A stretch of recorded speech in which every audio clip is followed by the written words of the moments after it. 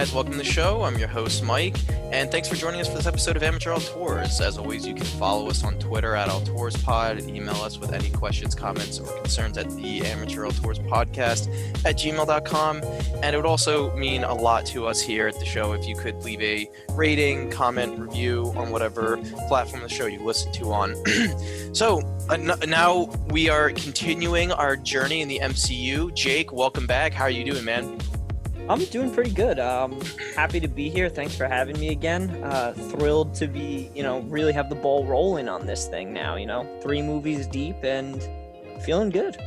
Yeah, man, I'm definitely feeling excited to keep going forward. And this will bring us into our next film that is in the chronological order. Captain Marvel came out in 2019. And so, man, Jake, and we've been talking off air, and I have opinions about this movie, and I will say, I guess on our very first episode, when I was saying there's a few of these Marvel movies that I'm not so sure that I'm gonna like, and they're gonna be ranked on the lower side, I was alluding to specifically this movie in particular, and with that being said, I definitely tried to go in with such an open and neutral mind.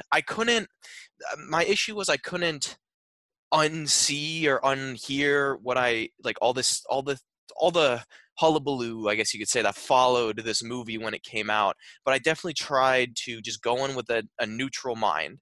I just wanted to experience this movie for what it is, and I can make my own decisions based on that. No outside forces. And I think for the most part, I was able to do that to a certain point. So I think this movie is definitely, it's known that this is one of those really, I don't even want to say polarizing movies. It's just this movie gets a lot of flack, and we're going to discuss if it's warranted or not. But before we get into that, Jake, we're going to start with every one of these reviews. How did you approach Captain Marvel when it first was released? So, in bringing a little bit of my, I guess, knowledge into this, I know that she is in Infinity War. She has this movie, and then she comes in and makes an appearance in Endgame, or she plays a role in Endgame. But that's pretty much all I know. So I'm very curious to see, as a fan who was watching Infinity War, she comes in, does her thing, has this movie, and then has a role in Endgame. What did you have to make of Captain Marvel when you had seen her, and then the lead up to Captain Marvel's movie? Well, I think the only going in just right from the beginning, I think we didn't really get that much of her in Infinity War at all, actually. Exactly. It was kind of just like a little aside towards the end, like, oh, shit's hitting the fan, like, what's going on? And kind of the end of Infinity War basically just set her up. So, comic book fans knew who she was, and it's kind of like this universe is, how in, DC, Superman's just OP. He has everything. Nothing can stop him besides kryptonite. And it's just like, he's overpowered. That's kind of what she's supposed to be in this universe. So I think you have to take that. I don't know why I'm diving into that right now, but I think I just wanted to make that very clear, because there's things that she does that it's like, wow, it's just like she's unstoppable. So I think comic book fans knew that about her, like, oh, if she's showing up, like, shit's gonna go down because she's gonna kick some serious ass. So we kind of got that tiny little teaser at the very end of Infinity War, which I remember cheering in the crowd when I saw that. I'm not going to say, exactly what it was, but seeing her giveaway, so to speak, I remember cheering for that and being like, oh, snap, like, we're getting a Captain Marvel movie next.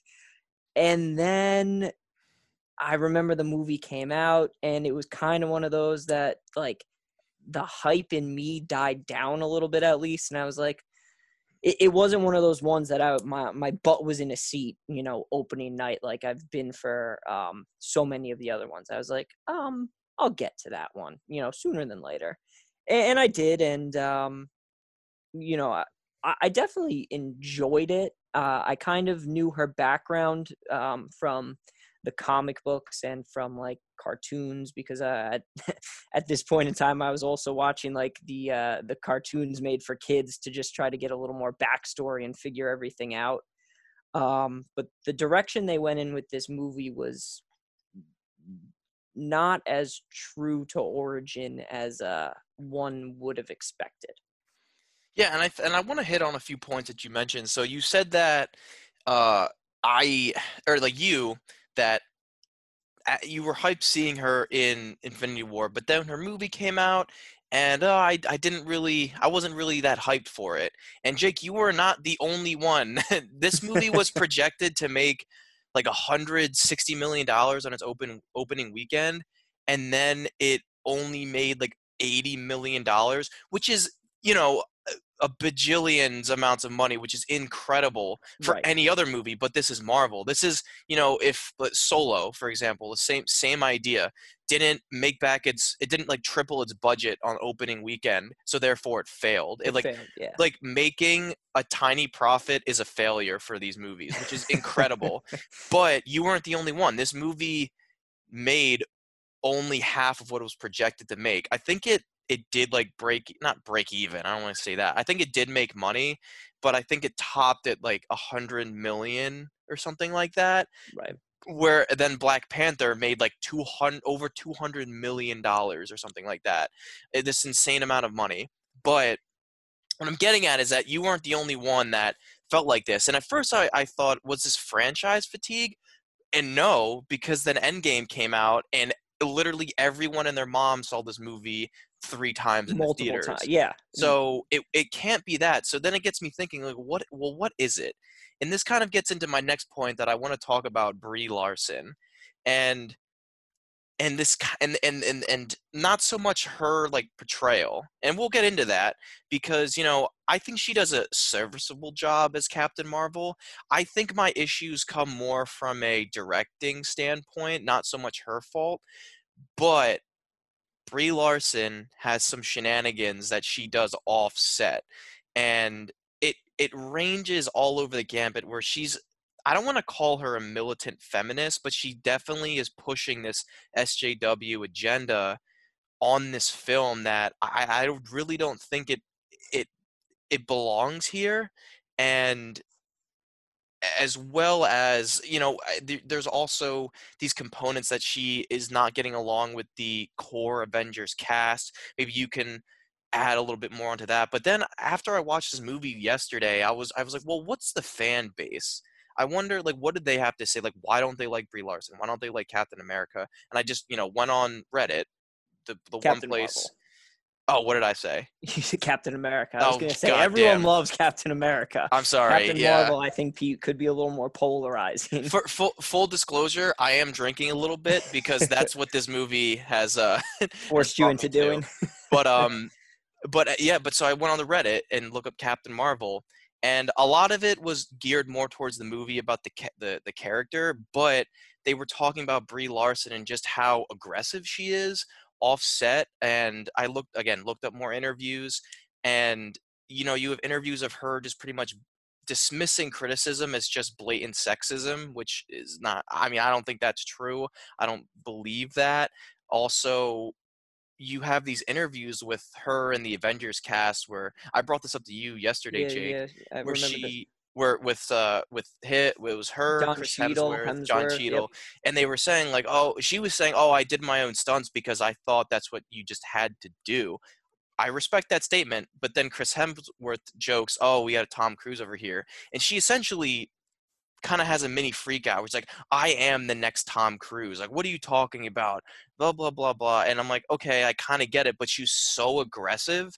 And then I watched and I guess I can kind of see the idea of, well, in this world where it's so dominated, and this genre so dominated by men and like male stereotypes of the classic, you know, Greek archetype of strong heroes, you have to be aggressive to make a statement.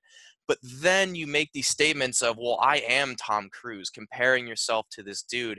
And I watched a comparison video where they took all these stunts that Tom Cruise did, pretty much everything from He does, Mission yeah. Impossible, helo jumping for the films, hanging on the side of airplanes, jumping from these buildings, hurting himself in the Yeah, process. blowing out his ankle. Jeez. Yeah, doing like loops in a helicopter. And then they cut to Brie Larson, who is being suspended from a 2 to 3 rope harness, and she's like swinging from a rope, or she's beating up, or she's doing this, she's doing it well, this fight choreography, but it's clear she's not like a stunt coordinator, so it's being hidden by quick cuts and this quick camera movements. So it's just very odd to me when she is comparing herself to this person. It's like me saying, oh, I'm the next Spielberg, and I haven't, like, I've made a few short films here or there that I think are competent, but like nowhere near on the level of that, or like Stanley Kubrick. Like, I am not on that caliber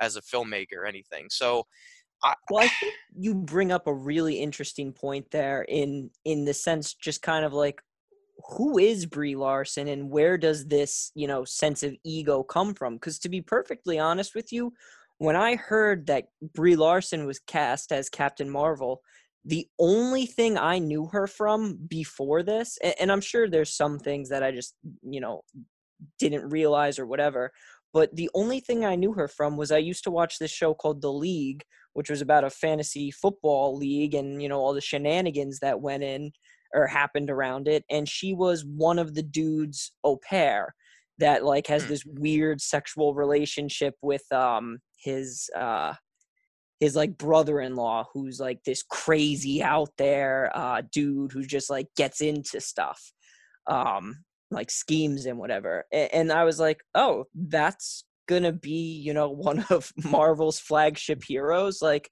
I'm willing to give anyone a chance on anything, but that's like the only idea of Brie Larson that I had before.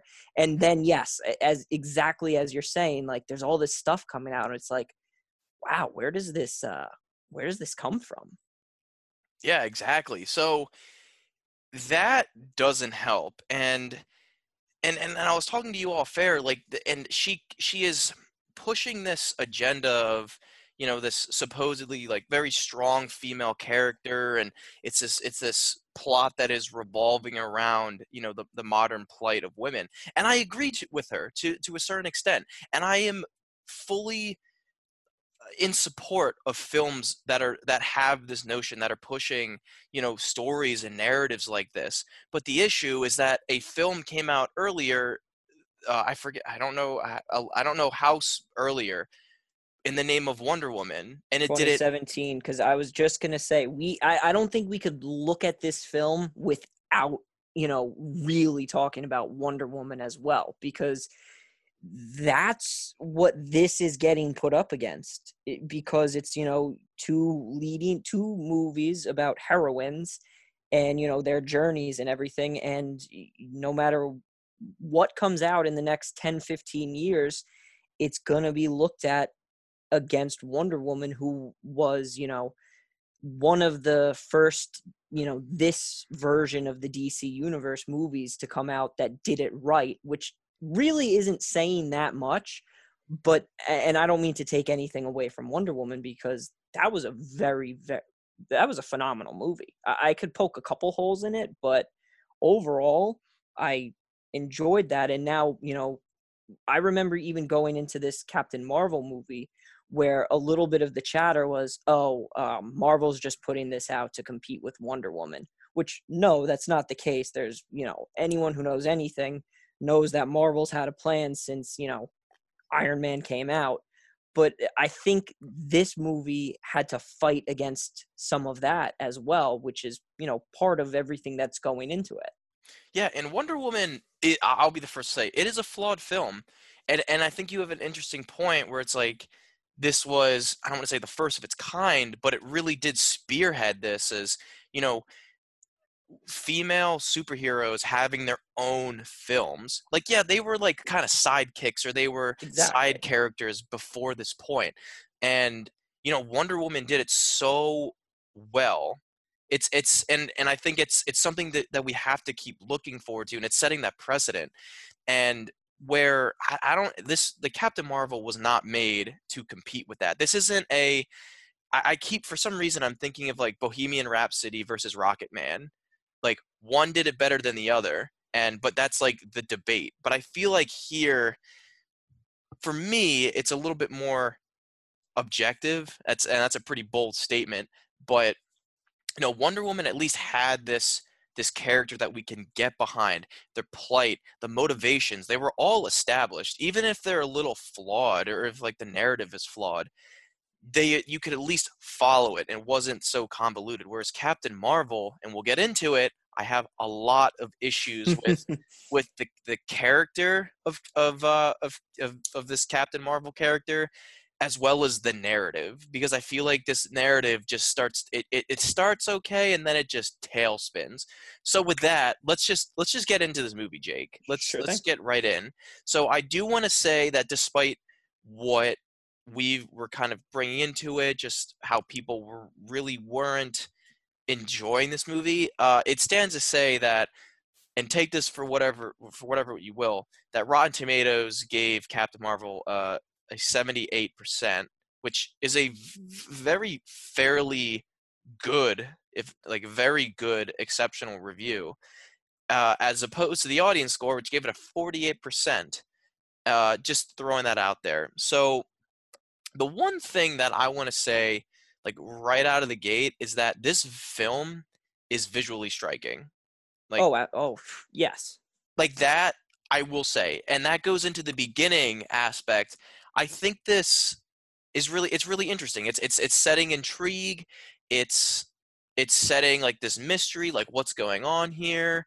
And I think it does have a little bit of a good reversal later on when you see like the actual scene play out, but it's setting that intrigue. And I do really like that. And the And visuals are really like top of their game as far as I'm concerned. I haven't seen Endgame yet, but like this is pinnacle of the modern era of digital filmmaking. I think you brought up a really nice point there too, and we won't get into it just yet, but you said this reversal that happens. And I think, it's very interesting to see, how you go at this movie not knowing, what's going to happen throughout the course of it. And then me going back to rewatch it, knowing everything already and just having to go through it narratively again and see how things are figured out.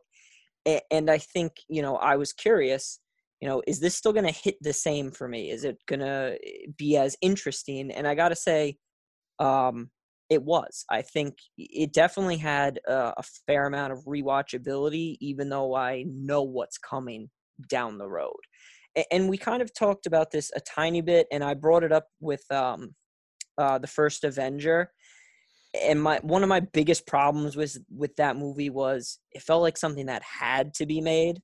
I think this was also, I mean, in the grand scheme of things, yes, all of these movies had to be made because they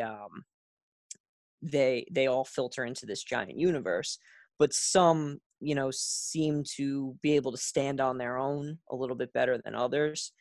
That's one of my big problems with Captain America, and I kind of have that same, or Captain America: The First Avenger. Let me make that clear. And I kind of have that same feeling here that this movie had to be made to filter into the universe. And without this whole big Marvel Cinematic Universe, probably wouldn't be as strong if it was just a one-off somewhere else. Yeah, I think that's an interesting point, because I went into this not really knowing what to expect. I didn't know if this was just going to be, like you said, like, is this something that we have to make just because we have to justify this character? Or is this character's story arc and is this going to factor into everything else without being forced and shoehorned? So going in, I wanted to give it the benefit of the doubt. I wanted to say, like, haters gonna hate. We there is something to say that whenever films like this come out with strong female protagonists, there always is a subsection of a group that is going to hate the film because purely of that superficial reason. So I was really rooting for this movie to do really well. I wanted to be the lone dissenter and be like, no, this movie is great. we'll find out if I think that way, but I think you all can kind of guess where I'm going to go at some point. But I'm trying to start off positive. So, Jake, what did you have to make of this whole beginning on Kree is the planet? This is one of the beginning things that it's a nitpick. It's not. This is has nothing to do with the movie. I have this issue when Star Wars does it. I have this issue when Star Trek does it. When they're like, "Oh, Kree, planet XYZ to the infinity power of 10." Like, I have no idea what these symbols mean, but I guess it's trying to world build. Doesn't do anything for me, but I think it was trying to get at just how expansive now, like, we're not just on Earth anymore. And I No. know with Guardians, they started expanding into outside of, the known universe. But here I'm just like, okay, it's even further than we actually think it is. But it didn't really do much for me. It honestly just kind of confused me more because I was like, does this matter? I don't know. But what did you have to take with this whole opening segment of, being on Kree, we're being introduced to Jude Law's character, their training montage, like establishing that she is a warrior of some sort with this special power. So yes, we are on Hala, which is a Kree homeworld planet. Kree's a race of aliens. Okay. And I think you actually, I want to just bring it up because I think what you said was very interesting. Yes, this is in chronological order. This is our real first taste of how expansive the universe is, and now it's got me thinking. You know, you coming at it chronological order, this is your first look at how big this universe really is. We're not on Earth anymore. Whereas I already know, based on watching them in release order, that the Marvel universe is gigantic based on the first two Guardians of the Galaxy movies. So I guess that's an interesting thing of what's better for the viewer to be introduced to, the whole galactic universe that we're actually in. And I guess to some extent, Marvel's kind of leaning on the fact that you've seen the Guardians movies to be like, okay, it's not that hard to buy this anymore, that there's, we could be on an alien planet and it's okay. But now watching in chronological order, not knowing that, it's kind of an interesting tweak of, do we know this? Do we not know this? But no, yes, we start off on Hala, and we're kind of introduced to her, and a first-time viewer has no clue what's going on. They just know, all right, she's some warrior who has no idea who the hell she is for whatever reason, and putting one and one together, you're gonna kind of figure that this movie's gonna be exploring that idea and everything that's going on around that. And this is when we get that first, what should be the theme of the film is that, control your emotions. You have to be, this very controlled person to harness your power. If you let emotions rule you, then you will fail. And I think that is a very interesting idea going into this movie, and especially, we're gonna get back into, especially from a man telling a woman, control your emotions. And I'm not trying to be funny. Like, I think it's really interesting that we're having this man in a superior position tell someone that he's training, you have to control your emotions, because that is, I guess, what the theme of this film is, and at least it's being set up in this opening fight, and as well as what happens when she doesn't control her emotions. She has this power that she can't control. And right away I was very interested, so I'll give them credit, where I was like, okay, why is she the only one that has this power? Because I was waiting for everyone else to be doing their, like, I thought she was going to be essentially like Superman, Mhm. or like this was going to be, Superman's world where everyone had these powers, or they had different subsections of these powers, or like slight variations. But then I was like, oh wait, no, she's the only one with this power. Yep. And we're told, oh, what can be given can be taken away. Like, this was a gift bestowed upon you, so you have, like, I'm training you how to use it properly. And then we are shown to, like, the Borg mind of this this Kree race, this like The artificial super intelligence. Yep. intelligence, which well, I thought of it as like it's the downloaded history of like all the Kree that ever lived or something like that. I don't know if I was just building it up into something that it's not, but the whole point is it's like this is what controls everyone. Everyone is interconnected by these chips that are in the back of everyone's head, and everyone is part of the mainframe essentially. But as it turns out, only one person has a chip on the back of their head. Yeah, exactly. Which I didn't realize that. I just thought this was exactly just how it goes. Mm-hmm. But and then we're more of the mystery starting to be unfolded with who is this mystery woman that was in the beginning, and she's saying, "Oh, I'm dreaming of this woman," and the artificial intelligence, they come to you as what is Who it you exactly most like? admire. Okay, most admire. Okay, You're right. so she doesn't know who this woman is that she most admires, and she's seeing it. And I think, okay, that's this. Okay, we're getting the mystery going. It's interesting. Uh, Brie Larson being introduced as Vers. I mean, okay, it's just an introduction to the character. I know nothing about her, so I can't judge her either way.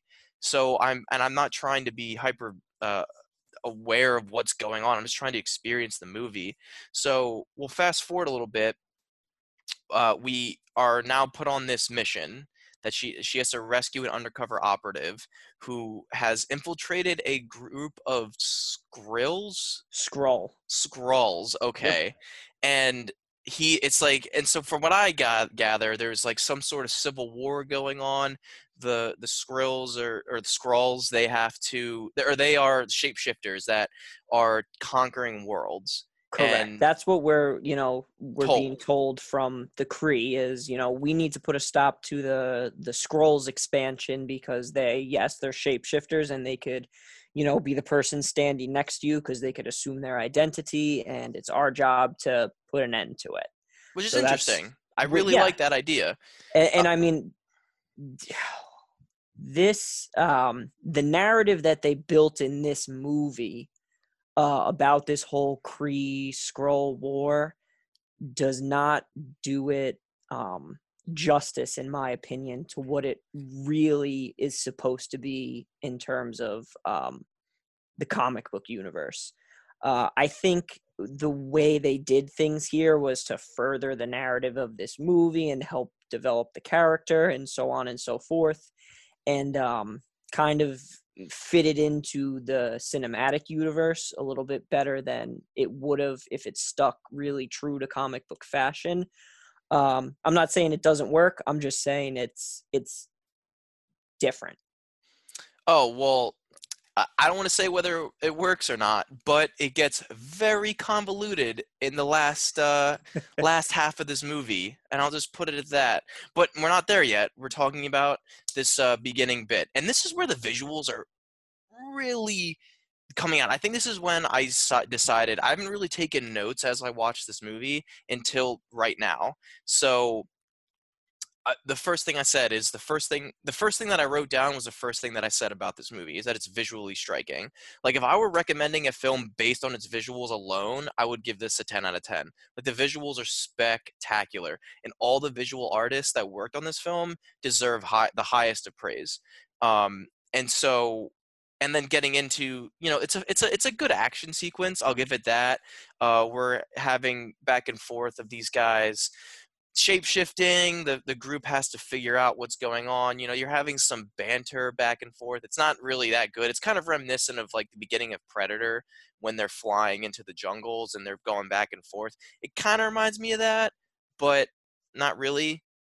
It's a little bit, it's like the watered down version of that, but either way, fuck it, I'll give it. So we we get in here, and Vers goes in. She thinks she finds a shapeshifter. Turns out it's the commander Talos. Talos, yeah, she thinks she Being a found Skyrim now, but their undercover op. She gives him the code, and then he gives her back whatever he's supposed to say, and she's like, "Okay, I got him."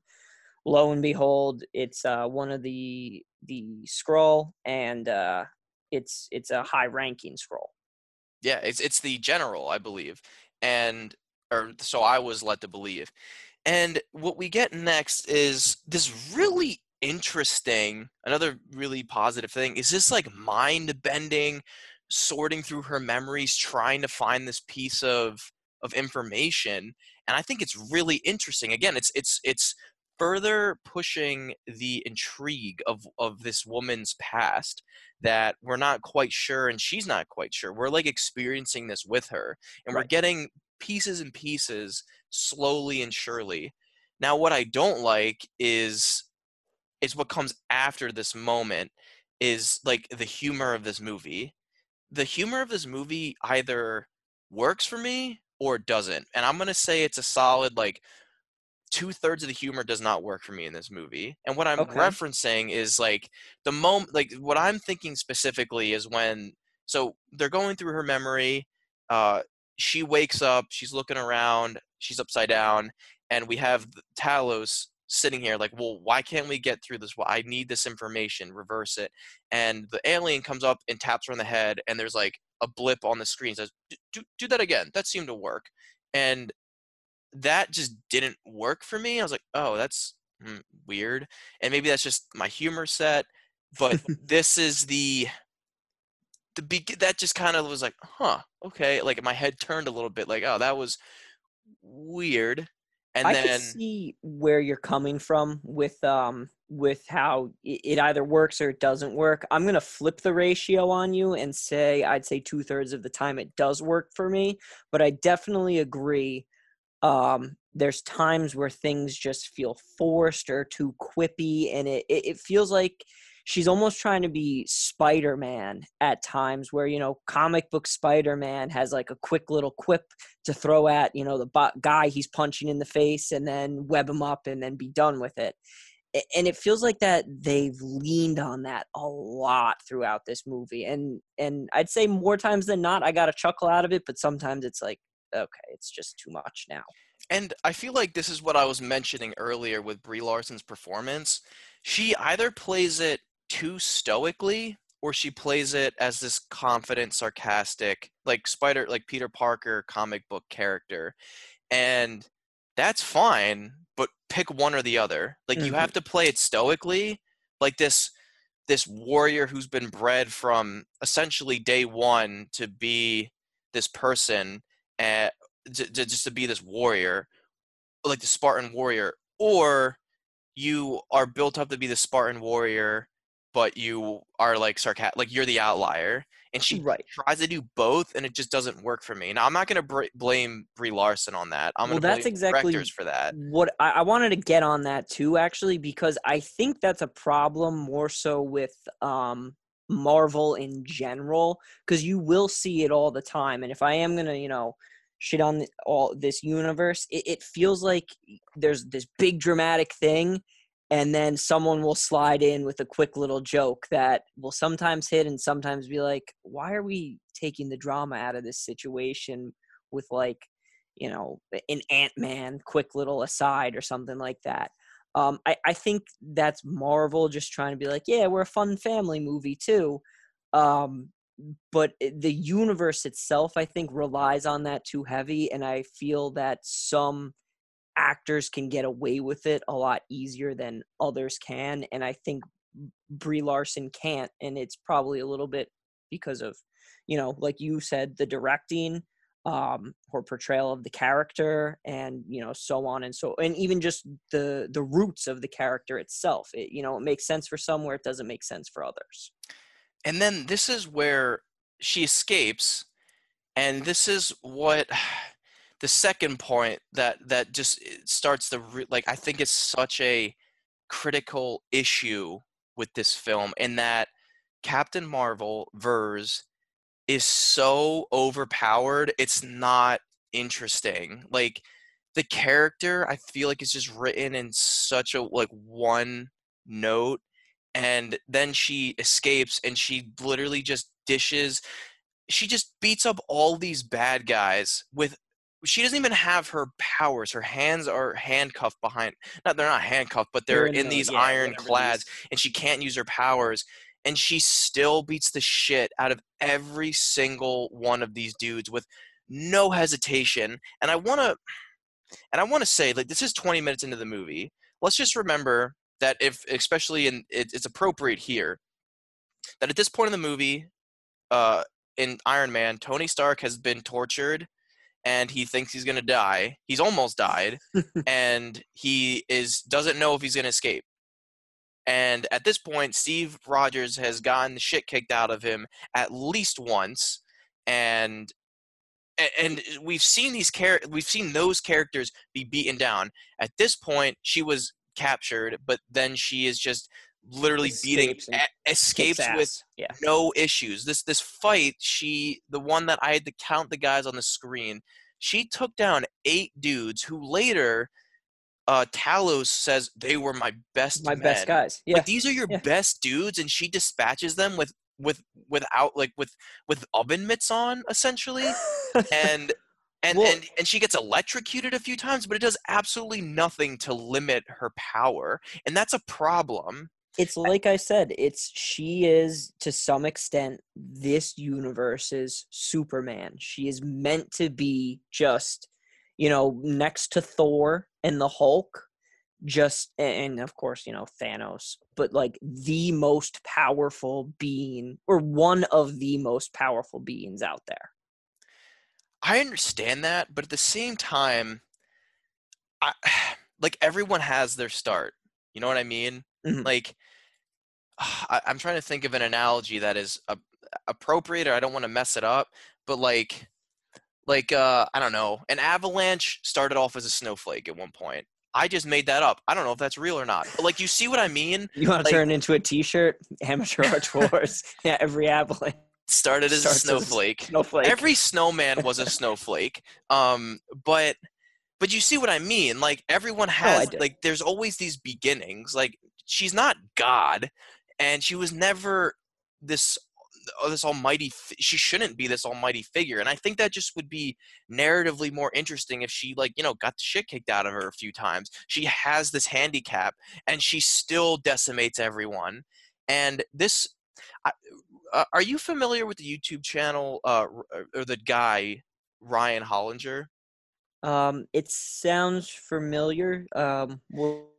What's he like? What's his So he shtick? does a lot of film essays on his channel, and he actually broke down the choreography of the film Old Boy. Have you seen the film Old Boy? No, I have not. So Old Boy is this very excellent Korean drama, essentially, just like getting on a side tangent because it is related. Old Boy is about this guy who is kidnapped and locked in a room for 20 years with no human interaction except the TV. And then after that 20 years, he is released into the world, and it's a vengeance plot trying to figure out who put him in there and why. And at one point in this Okay. film, he is he like extracts information from this dude, and he's in this, and he tries to leave, and there's this long hallway, and there's no less than like at least 20 dudes that are there. And this whole fight scene is just one unbroken shot of the camera on the wall, like a wide angle lens of the wall, so you see the whole hallway, and it just moves from left to right, and you see him take down all of these dudes. Now, what Ryan Hollinger breaks down in this video is the shifting of power dynamics and the balancing of power in this fight, and why it does it so excellent. And that he starts off, the camera moves pretty quickly, is moving with him, he's center frame, he's beating up all these guys, but then at one point he gets overpowered and his progress is halted, and then he overcomes, but he gets the shit kicked out of him, and he's beaten. He doesn't walk away like, oh, I'm like Unscathed. beating his Yeah. chest, he's all good to go. Like, no, he's got like a knife in his back, he's bleeding, he's messed up. And he essentially breaks down, like, this is what makes a really interesting fight, and all the scenes. And something like Jackie Chan, like, he always, like, why his fights work, not so much for the physical comedy, but it's because he gets beaten up. Like, the fight scenes that work are those that you see your hero struggle through. And what I'm trying to get at with this tangent is that we don't get that here. We don't have this power dynamic, this shifting of power between our hero, our heroine, and the villains. She is just decimating these dudes right off the bat. And these, I never really got that they were just like henchmen. And she has like it's been saying over and over, she's a handicap. She shouldn't be doing this. And she's doing these quips like, "Oh, you guys know how to take these off? Oh, well," and she just beats shit out of everyone. And that is just not interesting, especially if this is her low point. She's kidnapped, she's away from her team, she doesn't know where the hell she is, and she is this mystery in her head of, well, who am I? This identity crisis. And now she's just beating the shit out of everyone, and she's like smiling when she's doing it. She's screaming. It's so tonally all over the place, and narratively, this is like the big first red flag for me. I hate seeing characters, and I think everyone just doesn't like like mature movie-going audiences don't like seeing characters just decimate everyone. There's no struggle there, and that might just be a generalization, but it's my viewpoint. Mhm. What is your what do you think about this first fight scene that we? Well, I think that this is actually one of the areas that it comes our difference in uh what's the word I'm looking for? Our difference in relation to these movies is where it sticks, because I feel like you have a much easier time coming at these movies as just a moviegoer looking at each movie kind of as its own and then how it comes together. Whereas I already know where this whole thing goes, and I'm looking at it more so as how they all piece together. So I really didn't have that big of an issue, but that with this, just because A, I know where she ends up, and B, I know what she's supposed to be. So the fact that she's throwing dudes around isn't, yes, I agree, it's not that fun, but it is just, I think all it's supposed to symbolize is all right, I shouldn't say it's not that fun, because I did enjoy watching her kick ass, but I enjoyed it on a superficial level of just, all right, here's this chick and she's just knocking the hell out of these dudes. Like, it's comical, it's funny, but I didn't get further enjoyment out of it, as you were alluding to. Like, there was no struggle, there was no doubt in my mind that she was going to be able to handle this situation, or anything like that. And I think just kind of how you were saying, where we don't get to see her. I feel like we don't get to see her have a struggle yet. And it in I think what we end up getting at with her is, it's not ever going to be a physical struggle, just because of who she is and what she's capable of doing. I think we kind of get that satisfied a little bit later in the film, more so in terms of a mental struggle. But as we get to that, we could get into that a little bit more. Yeah, and one more thing I want to say before we get to Earth is that, like what you said, she's beating up these dudes. I think that's a very interesting point, because it also goes back. I want to go back to her memories real quick. So a lot of these memories we're seeing is, we're getting like narrative really important points of her story, flying this jet with these aliens around her. We're getting this background, like, oh, she's a pilot, she joined the military, she's in the Air Force. But we're also getting a lot of oppression by men Mm-hmm. Yep. in very overt ways. So we have like some douchebag at Top Gun walking up to her like, well, you know why they call it a cockpit, huh? Like that Yeah. stupid stereotypical shit. And then, we get to her in boot camp. I think this happened at this point. She gets into boot camp, and they're like, oh, you'll Swinging never on the fly. rope. She's swinging on the Yeah. rope. The men are laughing at her like, oh, you're going to kill yourself. And then we get to her riding a go-kart with some boy telling her, "Oh, you're going too fast. You got to slow down." And then As he presumably zips her, past her, which I thought was very funny too. It's, you're going too fast, and then he speeds up and goes right past her. yeah, well, presumably her father comes up and says, "What are you doing out here? You shouldn't be here." And I think this is setting up this idea and this agenda of this like woke modern era of, oppression by men.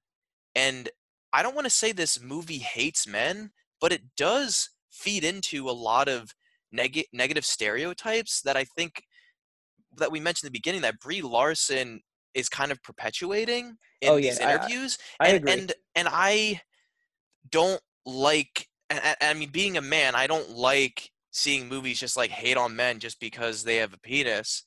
But but I don't think that perpetuating negative stereotypes is how you create equality. I don't think that's how you get more of these movies of strong female protagonists made, by dumping on men. I'm not saying feed into the system and like placate. That's not at all what I'm saying. Like I said with Brie Larson, like you have to be aggressive to make your statement, but you have to be intelligent about it. And just like ragging on men and just like digging into stereotypes, I don't think works. And that, I think, is going to be a common theme that we're going to be seeing throughout this, because very rarely does she fight women. She only almost, I want to say almost, the key word, exclusively fights oppressive men. And Ooh. that would be interesting, because that happens in Wonder Woman, but that's all about like the evil of men. That's all about the theme. The theme of this film should be about controlling, or whether or not you control your emotions or not, and finding that duality in yourself, not uh, overcoming this oppressive patriarchy. Mhm. I could just be speaking bullshit, and Well, I do want to point out though, I definitely see where you're coming from. But the big, I can't talk about it yet. Let's circle back to this momentarily, but or not momentarily. When we get to like that big climactic shift in this movie, um, let's jump back to this point really quickly.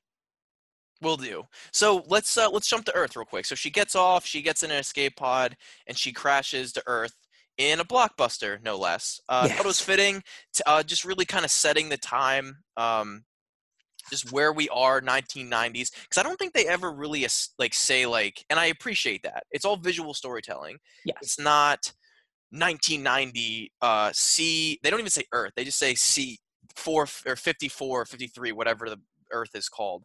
And then we get a blockbuster. We have some, I forget the films they showed, like with the box art. But again, it's setting the time that we're in, the vehicles, times, things like that. It's great, Mhm. very nostalgic. Uh, and then she goes outside, goes up to the security guy, and this joke both worked for me, but it also didn't work. Where she knocks on the security van, or the security guy, he was just like, "What the hell?" He says, "Oh, I need my comms communication. Are you security here? Blah blah blah. I need to go over here." They go to Radio Shack. That joke worked for me. What I didn't like was how immediately confident that she was, that she could just crash onto a random planet and just, oh, I know everything about everything. You know what I mean? And just have this, it wasn't arrogant. It was just this confidence that just, like, if you crash landed on a random planet that you didn't know where it was, you wouldn't just be walking up to random people and be like, "Oh, hey, yeah, I'm just I need the communications with my comms." Yeah. Is that just me? Am I crazy? I don't think it definitely there seemed like yes, I agree there is this sense of arrogance, but to me I just played it not that, I don't want to say she's playing dumb isn't the right way to say it because that's not what's happening here. It's just almost like she's oblivious to the fact that this world that she's on might not know that they're part of this bigger galactic society. It's like she's just walking around with the assumption that like, oh yeah, they know about this and that and blah blah blah, like no big deal. Um and I think to some extent that's it harkens back a little bit to she doesn't know who she was before she went to Hala, and all she knows now is that she's like this militant personality. Like that's her whole life. So I think it fits with what her character is right now. It's just this confident, strong, militant woman who is one track mind in terms of like, this is my mission, this is what I'm going to do, especially because I don't know who I am. So this is my purpose and I'm sticking to that purpose. Yeah, no, I actually, this is a really interesting way of looking at it. I do really like that perspective. and so we move on. She is able to contact her I guess Jude Law and her team, and I do at first I was looking at my notes and it just seems like a nitpick, but I really do like the I think it's a funny detail that so we figure out this whole thing that I think it happened at this point, but this they were trying to look for this woman because she had cracked the Air Force pilot that she that Captain Marvel, the Vers, that she respects the most. This Air Force pilot, she has cracked the I guess light speed travel. Yeah, light speed engine or whatever, And I think whatever she was after. it's a funny detail that they're like, oh, she cracked light speed travel, but they haven't, but she's able to contact them through a payphone. You know what I mean? Like that's just such an interesting, like I thought it was funny. I actually kind of, I mean, I don't want to say liked. I just thought it was a funny detail. It's like, oh my God, we can't, like, we're trying to figure out like light speed travel as they're talking through a payphone, and the long distance call still works. That, like, again, that joke worked for me because I just thought it was so ridiculous, but I liked it. And then we get Nick, the man Fury himself, Samuel L. Jackson, and I Now, gotta say, I thought the de-aging looked really well. that's the exact thing I was just going to ask you. How did the de-aging work for you? Because He looked like you said, he looked like he walked off the set of Die Hard 2. yeah, it was really believable for me. I mean, there's some like later on in the movie, some fight scenes that he was in. I was like, oh, he's an old man just based on the way he's moving.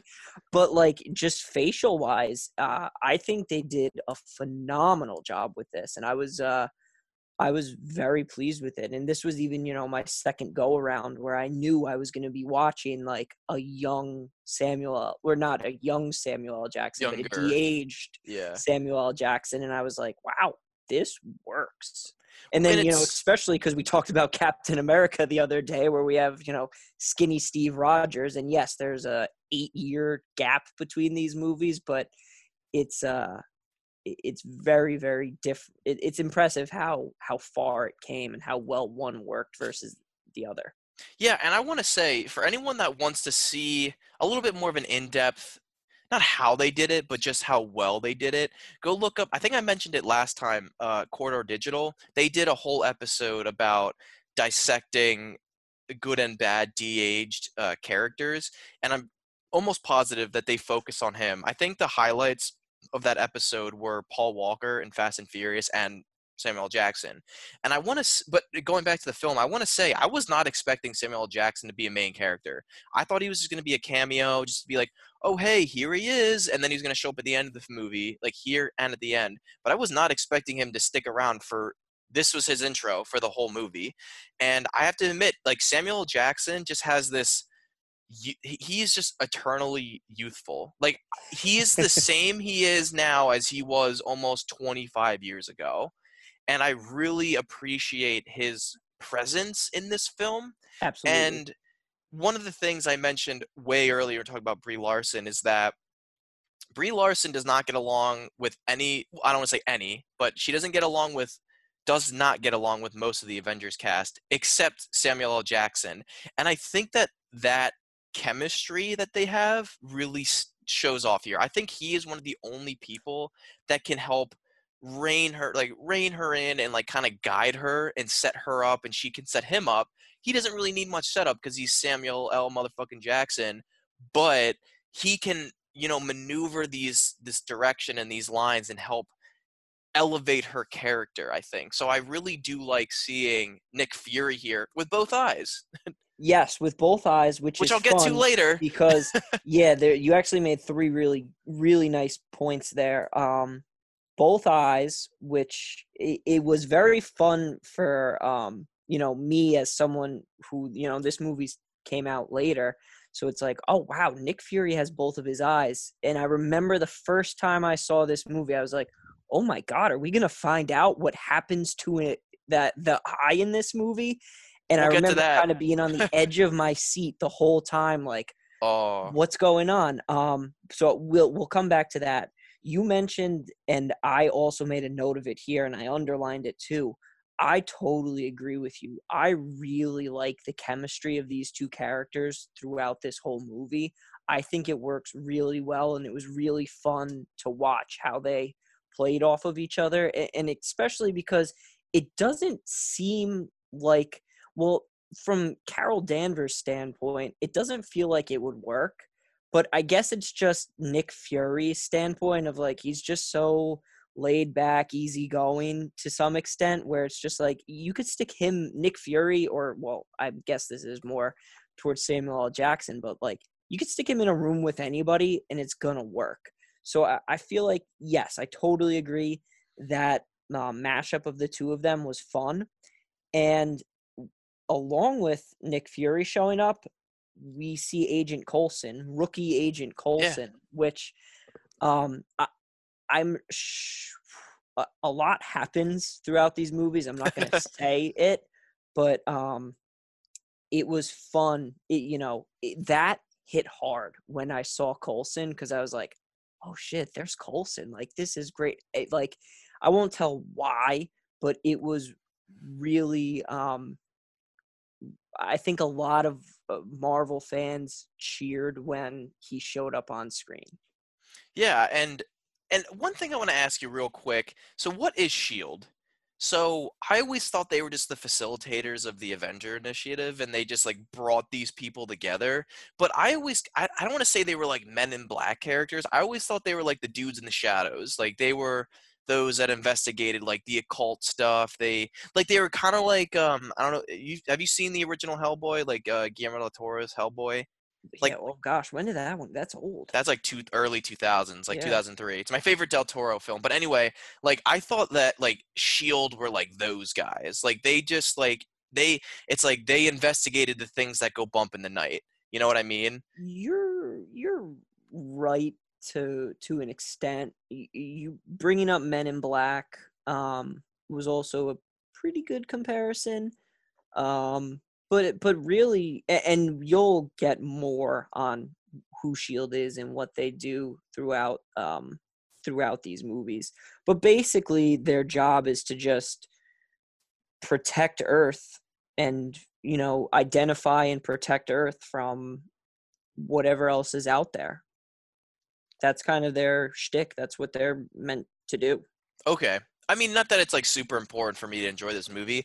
I was just curious because by the end of this, we have a big revelation with Shield, and I didn't realize that that happened in the mid '90s. I thought it would happen way sooner, like maybe like not here, you know? Like this is Right, like right. relatively like that makes what I'm referencing like a very young. So and we'll expand upon that a little bit more when we get to that point in the film, like towards the end. But we then get this. Well, now the scrolls are down here as well, and as of right now, they are like the established villains, and so they are trying to find Vers. I think they're trying to Yes. find her to get her memories. Essentially, that's what we're at this point. We're led to believe. Correct. They look over, they see a bunch of surfers, and they transform, they mutate into these people. And we get this like bizarre scene where I mean, not that the interaction between Vers and Nick Fury is bizarre, but he's trying like we have this shapeshifter up in with like a sniper position, tries to shoot, I guess, Nick Fury, get this long elongated chase sequence, and we it's I mean it's not a bad sequence. We have it goes on into this sub or not subway Train like car. like a Yeah. metro car. The one thing that really did, I don't know if this was supposed to be a tell of who these people eventually are, but when he's waiting for the train door, like the metro doors to open, and he bumps into that old lady, well, he doesn't even bump into her. He the doors open and he politely lets her off the track Before he jumps on. Yeah. before he just calmly walks on. Now I knew he was going to mutate into her, but I just thought that the interaction of just kind of like Milady like opening his arm, like letting her out was kind of was weird to me, and I don't know if for that someone was who's supposed to be a bad guy. yeah, and I don't know if that was supposed to be like a tell that, maybe these guys aren't as bad as It's we think they interesting are. that you bring this up because I maybe I'm just numb to it because I know where this storyline actually goes, but I don't think I picked up on that the first time. I think if it is supposed to be a tell, it's very subtle, and I think that's a really interesting point that you bring up right there. Because, like I said, I didn't catch it both times I watched the movie. Yeah, so and then we get this whole elongated scene, and it's exciting, I guess. I mean, I thought it was kind of funny just watching this old woman and Vers like just kind of duke it out, and just like seeing everyone just be like, what the hell. I did think it was another nitpick. It was weird when they're just all fighting and they grab Vers, but they don't grab the old lady. One, I would just be like, what the hell? But I As want to be she's grabbing, flipping around, yeah. yeah, as she's like flipping around like it's like she's Ray Parks or someone in like early 2000s. But yeah, so we get this sequence. Nick Fury, we get another instance where he kind of starts to understand, because he's at first just kind of scoffing at the idea of, okay, this is just another nut Right. who is who just is like just saying spouting random shit, which is then questions, well, why is agents of shield going to investigate this when they don't really know what's going on? All they have is just, oh, a woman is dressed in rubber and she like busted into a block, or she busted out of a blockbuster.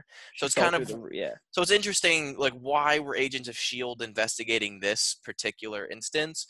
But whatever, that's just a nitpick. I don't really give a shit to what the answer is. But so Nick Fury, they're chasing. We get this moment of Agent Coulson. Hey, I was checking out the blockbuster. Where'd everyone go? And then it's a shapeshifter. They get into a car accident. Nick Fury has his first injury to his eye, which Yes, was a this nice nod. I remember seeing that in the theater too. I'm like, oh snap, that's how it happened, and then No, I nothing. wish. Yeah. Yeah, we'll get to that in a second, but in a hot minute. But yeah, so we get this scene. It happens. It's entertaining. I will give Yeah. it that. It's nice choreo. It's a nice choreography. I do like where it goes. She picks up like he drops this crystal and she picks it up. Am I right on that one? Yes, and I mean, I don't even really know what the significance to the crystal is. But I guess it's just some type of communicator memory device, whatever it is. It's a piece of scroll tech that Captain Marvel deemed important. She pops it into her. What are they? Pit Boy, Yeah, her is Pit Boy. basically what I could like um match this to. And I guess she's trying to get some information out of it, and not really all that successful. Or she does get something out of it, but not as much as she appeared to want. So, help me fill in the. I have like this gap. So I remember that she somehow gets these coordinates to a bar. Maybe it's through her memories. She somehow remembers, but she knows I have to get to this bar. She looks it up on like an internet cafe. Dial up, yeah. Yeah, which was a weird joke, but I was like, okay, whatever. And she ends up stealing this motorcycle from another dude that is trying to tell her what to do. I mean, he's like trying to flirt with her, and then he says, "You got to lighten up," which never mind. So so she's looking at this map and she steals a motorcycle, steals some clothes, and takes off. And she goes to this bar, and then we fast forward. Well, she's on her way, and then we get to the autopsy of the shapeshifter, where we start to figure out, okay, this is an actual threat. Who are these people? It's the building the mystery. Nick Fury's boss comes in, who is in fact a Skrull, as A we scroll. Yep. and I forget Not his just any name. scroll. Well, Talos. he's Talos, and I forget the actor's name. He was the main villain in Rogue One, and he does a fantastic job. Oh, I didn't even make that connection. Thank I'm you for that. almost positive Yeah. that he is the main villain. But we get this bit of, oh, well, now this is his main disguise. Which, does this character come up at all again, Jake?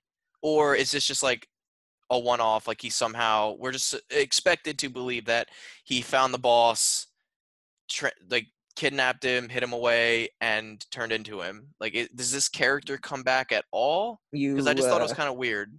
you know, you hit it. That's It's a at some one-off. point Talos, you know, did exactly what you said, and we're just expected to roll with it. Which, I guess it's one of those things you don't need to. I guess it would be nice to know like how Talos really infiltrated all of that well, but at the end of the day, it's not that important. And it is Ben Mendelsohn. That is his name. Okay. And Good to he know. and he plays Talos in all these films. So, um, he is a very good actor. I will say that. I did really enjoy. I enjoyed his energy more in the end of the film, or like the last act of the film, I should say. But and so we figure all this out. Fast forward to them going to this bar. She's and I do like this visual that she walks into the bars, and like the camera's panning, and we're seeing the superimposed memories as the camera pans. I'm like, oh, that's a really creative visual. I like that. It's also cueing the audience in visually. This is the place that we saw her in her memories back on the Yes. ship. So I really do like that moment. She goes in, Nick Fury, finds her there. Don't remember if it was said how, but he's there. And that's not a nitpick. I'm just saying he's there. It doesn't matter how that he's there. I'm willing to give the movie this caveat, or, Hmm. or, or multiple caveats. Um, and so then they get this questioning of like scrolls, like, oh, how do you know you're a scroll? And oh, you just tell me whatever. Like, they can only think of like short-term Yeah, you memories, can only so give me the sim long terms and make me short think of term. something so ridiculous that no one would make that up. And again, it didn't really work for me. This like overconfidence of this character, and just like this smugness and Oh, just smarmy. blowing up the jukebox machine and saying Skrulls can't do that. Yeah, Well, that was again, another thing. how is he supposed to know? Yeah, I was like, oh, okay, they can't do that. Sure. Why did you have to blow up the jukebox? Why couldn't you just say, well, I'm not one? Did you? Yeah. All she had to say was, did you not see me back there? That's all she had to say. She didn't have to be a dick and blow up the jukebox. Uh, so I, I, I don't know, man. I'm not really going with her in these moments right now. So, and isn't there a moment when she says, like, I have the note written right here, exactly what heroes do, and I have call themselves noble heroes. Like, so at some point does she call herself I'm a hero or something like that? And I'm like, oh yeah, that's exactly the archetype of a hero. They call themselves heroes. They're just so vain that they call themselves heroes. Is that um, I just have that note written down. I don't, and I just watched it too. That This that bit movie of is forgettable, dude. dialogue. And that goes into another film that, or another film essay YouTube channel that I'll bring up way later. But just a hint, he pretty much says that this movie is completely forgettable. And dude, you're I mean, I don't want to like call you up, but you're helping prove this case. You just finished the movie and you don't remember. And I think that just speaks for this film in itself. Mhm. Well, I mean, that is just one bit of, you know, a dialogue, but I can't remember specifically that. But I think, even if she doesn't say that, you could, directly that, you could get that impression from her Mhm. of, well, I'm a hero because I'm doing the heroic thing. And yes, like if that line of dialogue was in there, I wouldn't be surprised because that's kind of, her personality. Yeah, exactly. And so essentially, somehow there's the dialogue exchange. They end up going to this military base that Nick Fury can get access to about, oh, it's like the files essentially, like where all these like secret classified files are kept, from what I got, from what happens Mhm. in the scene. They go there. I do really. At first, I thought that the setup of no one calls me Fury or no one calls me Nick. They only call me Fury. Not Nick, not Nicholas, not Nick Fury. Fury. At first, I was like, well, it's like, oh, what does your mom call you? Fury. What do your kids call you? Fury. What are your like? I was like, this is a weird scene, but it does pay off, and I will give it that. What is the start of one long, frustrating joke is how Nick Fury loves cats. And not so much that he loves cats, it's just this fucking cat. Like, this bugs me to no end. Really? See, it didn't bother me. And maybe again, it's because I know where it's going, but I'm pretty sure even when like I first watched this, it's especially because I know, what Nick Fury's been through for the past 10 years up to this movie, just seeing him like melt over this cat, like this hardened figure who's just trying to save the goddamn MFing world is melting over this cat. It's like such for me at least, it was a fun character dynamic shift going throughout this movie. And I even I made a note, I was like, I enjoyed the little cat jokes here and there. Yeah, here and there, but not for the next hour of the film. It didn't pay off for you in the end? If anything, I hate it more in the end. Okay. Hey, I mean, to each his own.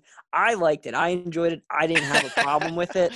I thought some of the jokes worked. Like, I'll give you that. I think some of the cat jokes worked, and we'll get to them when they come, but this, like, I don't understand why this cat is here, because it's I thought it was going to be like in the first Men in Black, like, it was just kind of this this MacGuffin of just like, oh, well, Orion's belt. And it's like, oh, well, the cat's Orion, but it's not Orion. It's the galaxy around his neck. I'm like, okay, well, what does this cat have? Because there's so much attention being brought to this damn cat. And I'm like, well, it can't just be like to give Nick Fury this like lighthearted joke of, oh, I love cats. Like, oh, little schmoozy, I love you. Want to give me a kiss? Like that, and like that was funny watching a masculine figure such as Samuel L. Jackson do that. Like, that's like, it was funny. But then, there's this point when they go into the record room and the cat is just like staring at them menacingly. I'm like, yep. oh shit, are they going to transform into a cat? Like, that's insane. And then we figure out why they would never do that. But a little bit later on. So that was just kind of weird.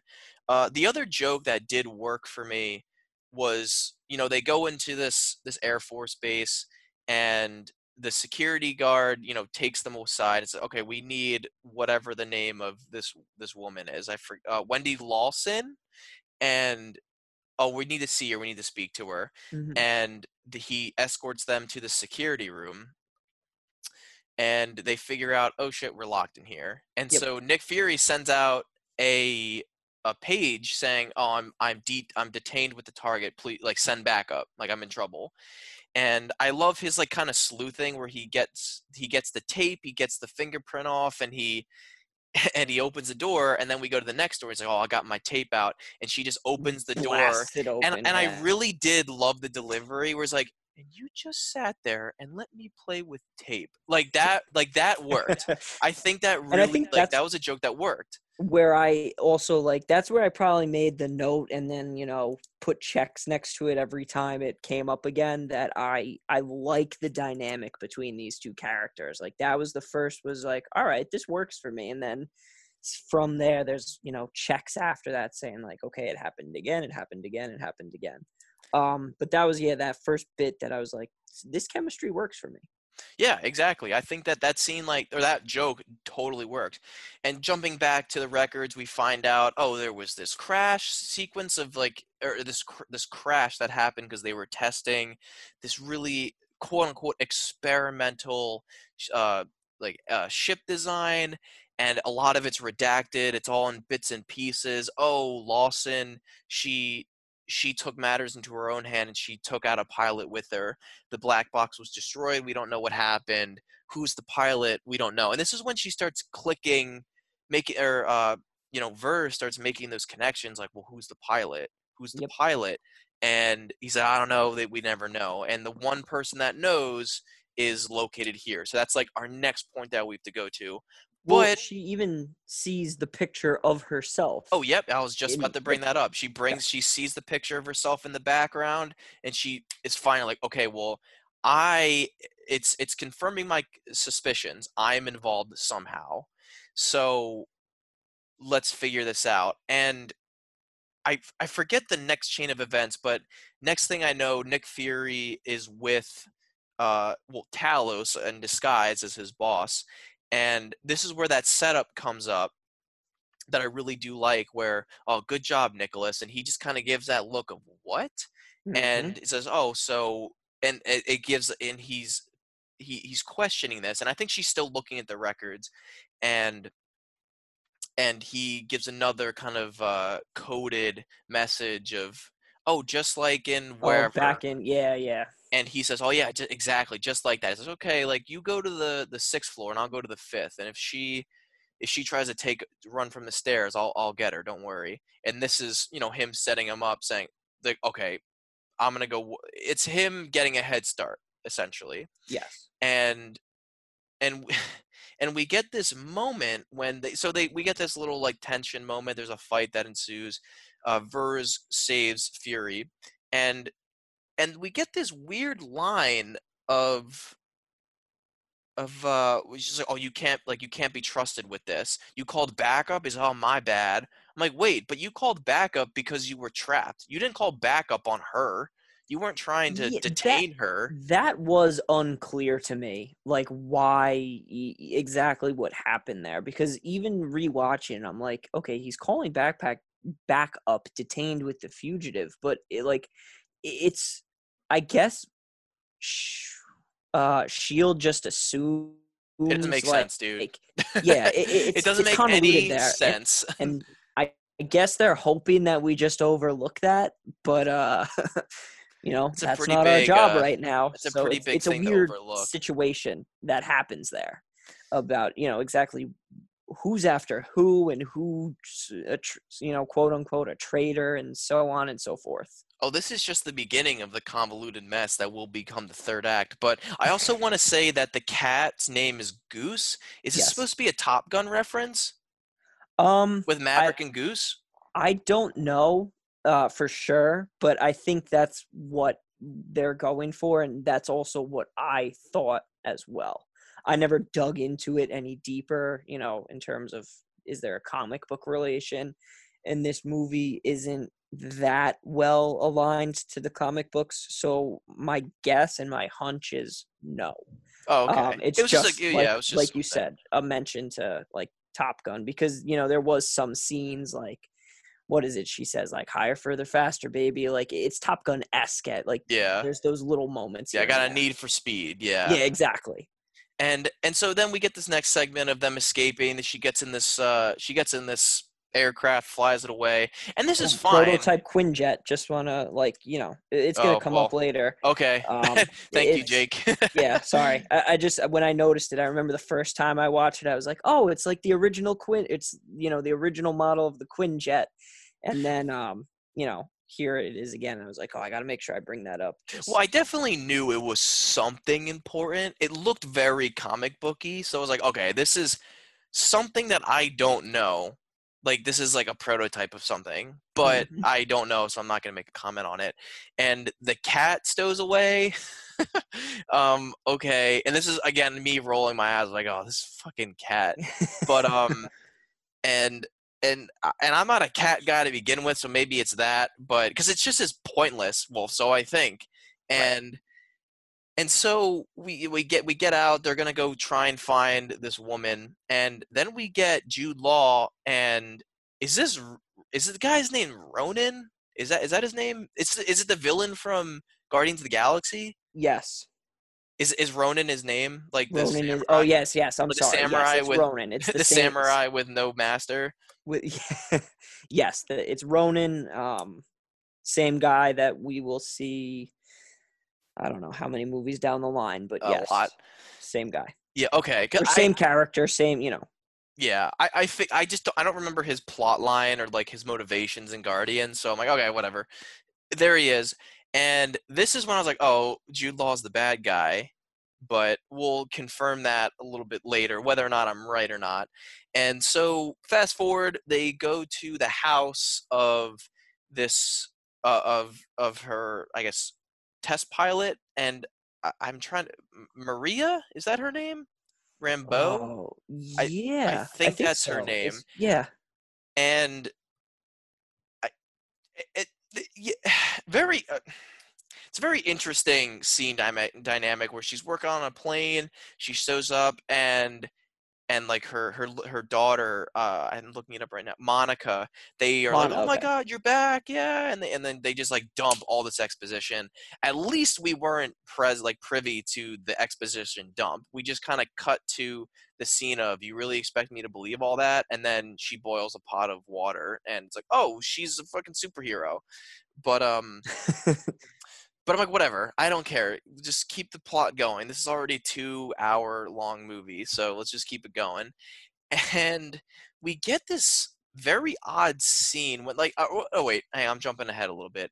So we get a little bit more exposition of like, well, what happened on the night or the day of the crash? Like the last time you saw us, what happened? And we get more exposition of how Lawson was saying that this what she created was going to end wars. Like, you're not going to be fighting them, you're going to be ending them. And you guys, I need your help, and you guys can be part of something huge.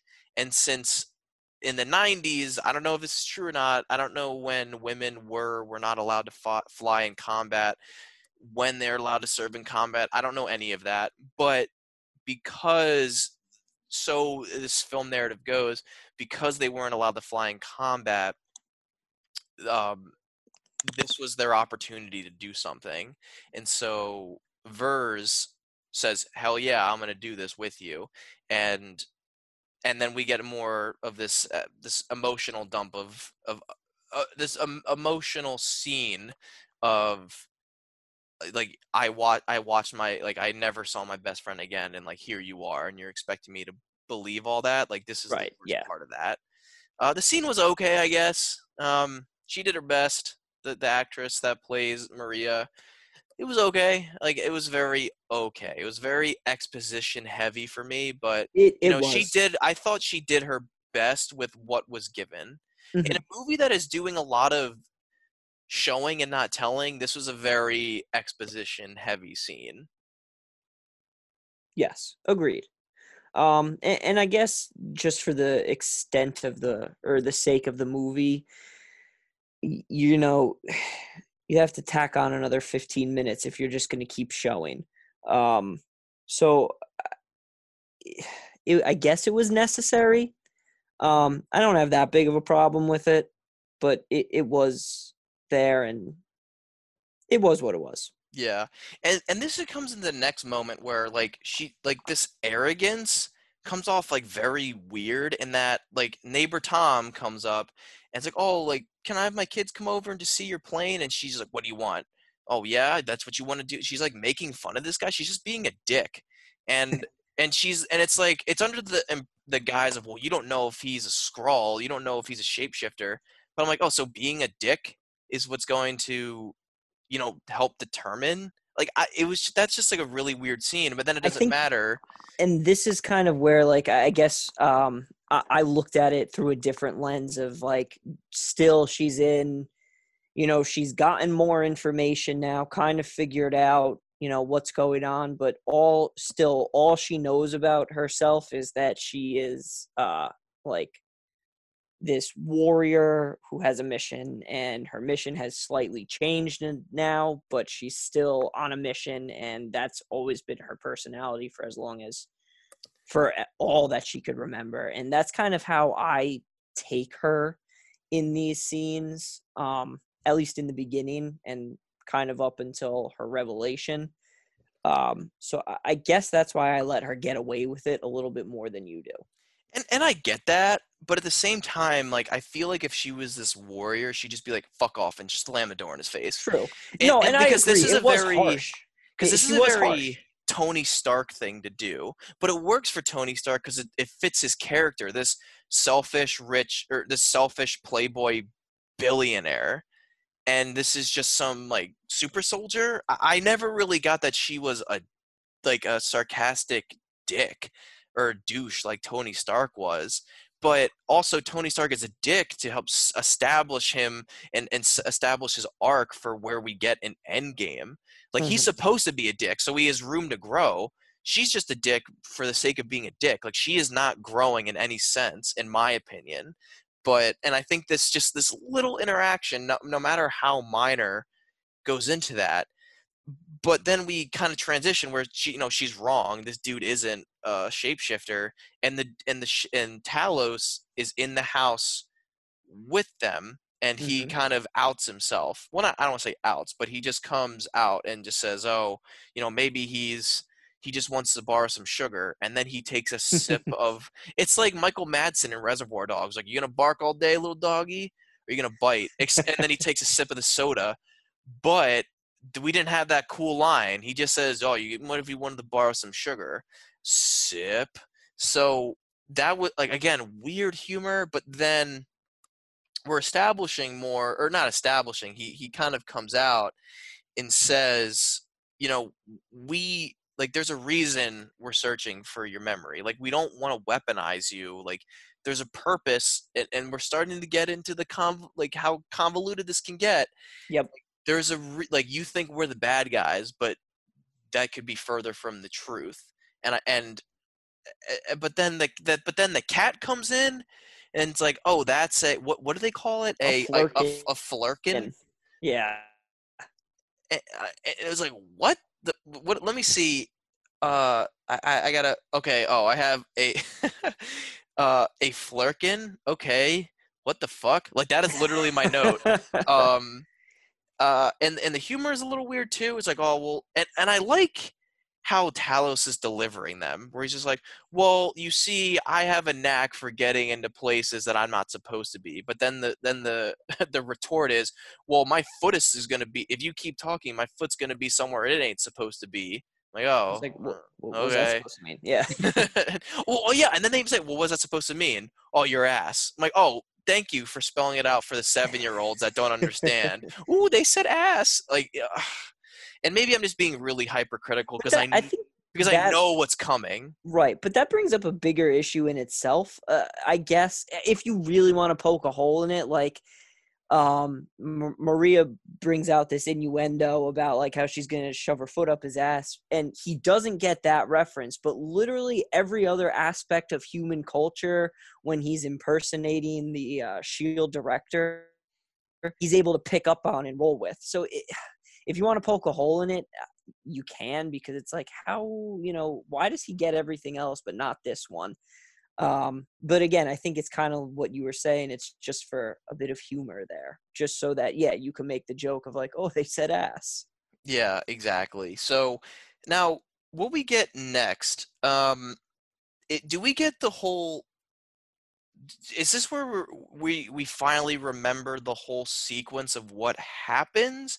Because I think my notes are alluding to that scene, like when they get Yes, into the jet. because it for some now I'm not remembering how, but I'm pretty sure Talos has the black box, or has the Oh recordings yeah, from the that's black it. box. Yes. So then they listen to them, and kind of her origin story and what actually happened is revealed to her and us as the audience, and we kind of see how she's been brainwashed and fighting for the wrong side, essentially, because Dr. Lawson defected from the Kree to try to help the Skrull um, find their own homeworld, and so on and so forth. And the Kree were coming after Lawson to stop her from doing so and acquire the technology that she was trying to do so with.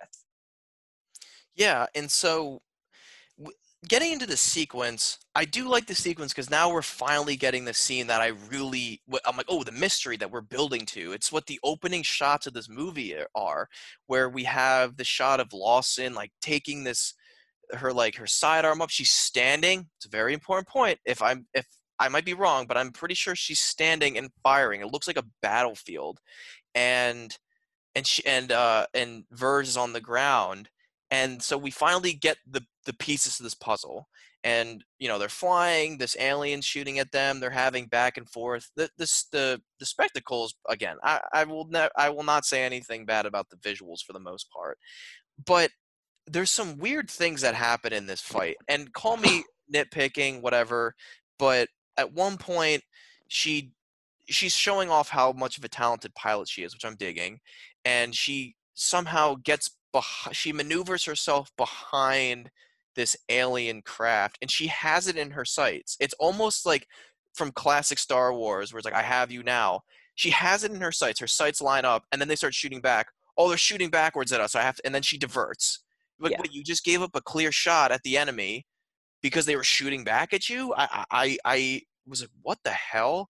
And then there, there, so that just bothered me. And then like they get shot down, blah blah blah. They end up down on the ground. Oh, that's the light speed generator. And and then Lawson gets shot on the ground. So it pretty much contradicts the visual we see in the beginning. Yes. And I remember noticing that too. Not my first time around, but my second time around, I was like, wait a second, this, unless her memories were altered, but the Kree were trying to keep these memories from her in the first place, so why would they be altered? But yes, that was something that I noticed too. It's exactly like you said. She was on the ground and she was shot rather than standing up, firing back. Um, is that just I guess that's just a mistake. I don't know. I feel like I don't know. I'm not even going to comment on that because my next thing that I want to say is like when she gets shot and killed is Lawson. Is this supposed to be like an emotionally cathartic moment for us? Because it is for her, but I'm questioning why. Like, why are they so close? There's so much is told and not shown, but there's not even a lot is told about their relationship. Like, we I are get, close because she let us fly? Is I that what guess we're supposed to where believe, that she gave them an opportunity? But I there's think not that's really much exactly it. shown in that, No, like this woman embodies the person that she admires most, and the only thing we're given is lip service of, oh, she let us fly and she was a woman in this like male centric world, which that could be enough, but we're not given enough of their interactions to really, like, I don't really feel like, oh, she let her fly now she admires her the most. I don't really buy that. I see where you're coming. Yes, I agree. The emotion doesn't hit here, for me either, and that might just be. I think we are supposed to buy exactly what you said. She was the only person that gave them a chance to really spread their wings, no pun intended, and do what no one else would let them do. And I can't relate to that, so I don't think it's, the emotion's not going to be there for me, but I could see how someone else might be able to, and really be on board with that. Doesn't work for me, not to say it can't work for anyone else. Yeah, I think it's a good way to justify that. But also, so the dust clears and Jude Law is the bad guy, and no one saw that coming except everyone. I don't know about you, Jake, but I saw this coming from the moment he came on screen, and I don't know if that's just because of I've seen so many movies and I can just kind of predict these things. And it's not even that Jude Law was cast. I just was kind of like, I bet this. Oh, like they're gonna have to fight or something. Like he is instilling the theme of this film into her. She's gonna have to fight him on this or something like that. Like there's always gonna be like the student becomes the master versus the master. Like that scene will happen. So did Well, you? especially because that was set up right in the very beginning of, them fighting and, whatever of, oh, you need to, as you said, like you need to control your emotions and just, go with your instincts or whatever. Um, I obviously knew this was coming because this was my second time around, but, first time around, by this point in the movie, if you haven't figured it out, you have not seen that many movies and been able to, put pieces together for yourself. Yeah, my jaw didn't exactly hit the floor when he walked out, but I and then we get the scene or the sequence of, oh well, I forget, some dialogue is spoken and she's like, well, you want the light speed like generator? Well, there it is, and then she shoots it. And I really do again like this visual. It reminds me of the creation of Dr. Manhattan, where she almost gets like engulfed by, where he gets vaporized, but he's like engulfed by electricity. She gets engulfed by flames, but it's like these bright blue flames that just remind me of, it's just emitting these scenes similar to Watchmen, which I really do enjoy Watchmen, both the film and the graphic novel. Haven't seen the film or the series yet, but I'm really digging this moment of like the creation of Vers and Captain Marvel. I am rolling with it. I will give credit where credit is due. Okay. Oh, And I how did you have to feel? What did you feel about that though? Like that whole sequence. Um, again, I knew it was coming. First time around, I appreciated it because I was like, okay, now it all clicks together. I get where, her origin, I understand it now. It all makes sense. Where at least, not the plot of the movie so much, but just her origin essentially. It I appreciate that. It works for me. Yeah. And now this is where I feel like it becomes really convoluted because this is when I start getting confused. So these Skrulls, they aren't the bad guys. They're essentially refugees in this conflict with the Kree, Kree, yes. and and so they're running, like the Skrulls are running from them, and because they're being essentially like decimated. I don't know if it's like ethnic cleansing, but that's just what it feels like. Well, yes, it's and you'll get this more in the first Guardians with Ronan. There's the accusers going around basically. If you submit to the Kree way of life and reign, then you're fine. If you do not, then you're persecuted. Okay, And the Skrulls are unwilling to submit. okay, because they started getting really convoluted, and for me at least, because this is when I started getting really confused of like, what, well, so are they bad? So they're saying that they are victims of war and they're refugees, but then they kidnap her and they are and they're trying to extract these memories from her. Somehow they know that she has the memories of Lawson and Earth and this light speed hyperdrive, whatever. Hmm. I don't know how they knew that, but they That's a did. good point. I don't And know. so that was so confusing to me. But then I don't know enough about the conflict, and they don't give much perspective on their side, where because we're told in the beginning that they are conquering worlds, and that's exactly the rhetoric that they would feed people. I mean, you could draw parallels to Yes. history, not even in American history, and just literally anything that can help drive a war forward. Is that, they are the foreign invaders and they're taking over everything. Like, we have to stop that. Hmm. But then they don't really, as far as I can tell, they, like, these scrolls don't really give much to, not necessarily say Dissuade that you that from isn't that. true, but Yeah. just say like, well, here's the reality of the situation. Like, it's a Hmm. lot more it's a lot more like nuanced than this black and white narrative that you're being fed.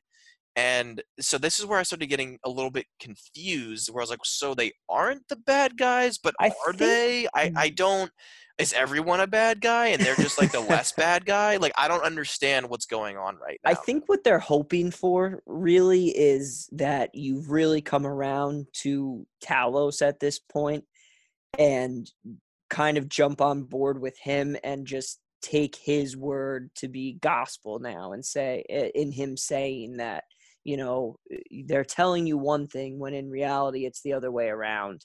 You have to believe me. And then, later you kind of get your proof that he was telling you the truth all along. which I'm not buying it, and that's just me. But Mhm. another thing for this scene, and like kind of moving forward, so then they say, okay, we have to go back. Like we have to find her lab. This is where her life's work, where her plans are, like this ultimate power. We have to go there, and we need a pilot. And I gotta say, that kid, like Monica, her daughter, is way too overzealous for her mom to, Just go go on. shoot off into space and Like, everything. and I love the passion and the enthusiasm of just like you're gonna pass up the you're going to pass up this opportunity to fly the most important mission in human history. I get it. I get it. But it shouldn't be coming from a 10-year-old child. Uh, Right. she doesn't I know if her think what they mom's going to come out of it, you know? well, yeah. Yeah, and of course, a 10-year-old's not going to understand the gravity of that situation. But I think what they were really just trying to do here is have like that moment, because obviously this movie is trying to, send a certain message to women and little girls. And I think they're trying to have like a not a cutesy moment there, but they're trying to really get another punch in on that idea right there of this little girl really helping push that narrative forward of saying like, mom, think about the little girls out there who will be so inspired by you. And that that line is also coming from a little From a girl little who's child. waiting to be inspired by her own mother. Which, again, I like that idea of like you're like don't pass up on this opportunity, but it shouldn't be coming from this child. 10-year Like old who doesn't when I when I take was it all in. when I was like that age, like death scared the shit out of me. Like Yeah. because and like that. I mean, I'm not gonna go into like science and like how children develop, but like this is like they're afraid of death because they're starting to understand like how permanent it is, and that's just like really overthinking it. But it's again, it's just trying to give me some more fuel to be like, this shouldn't be coming from this character. It should be coming from Talos or Nick Fury, or shit, it should reverse for all I care, but it should be coming from someone that's not a child. Yes. um Okay.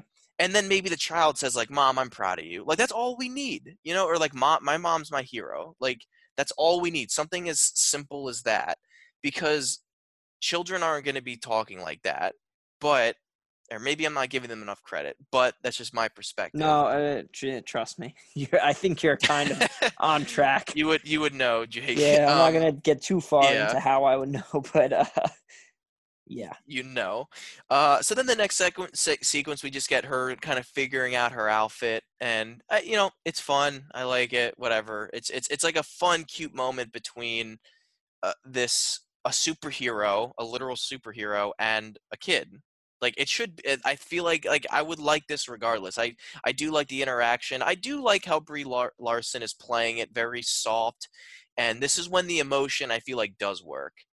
And like I wish she played it stoically, but then when she was around Monica, she became uh the character that she was Hmm. in her past life. But I do like the moment, and after this, uh, we we get into the ship, and we're gonna go fly into this base above, which we had that little side banter of like, oh, it's in Earth's orbit, and Talos turns to his guy and says, It's like my "You top scientist couldn't you figure couldn't." this out. Yeah. And you know who that is? Well, you didn't play Grand Theft Auto, like the story, but that's Wade. That's the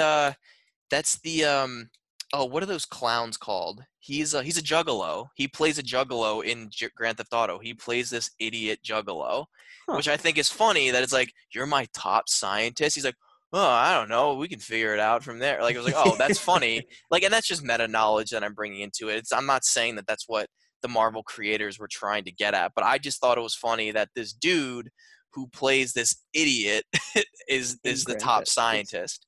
But and then we get another little bit of dialogue where they're kind of explaining how, not explaining, but they're talking about how the scrolls can turn into anything.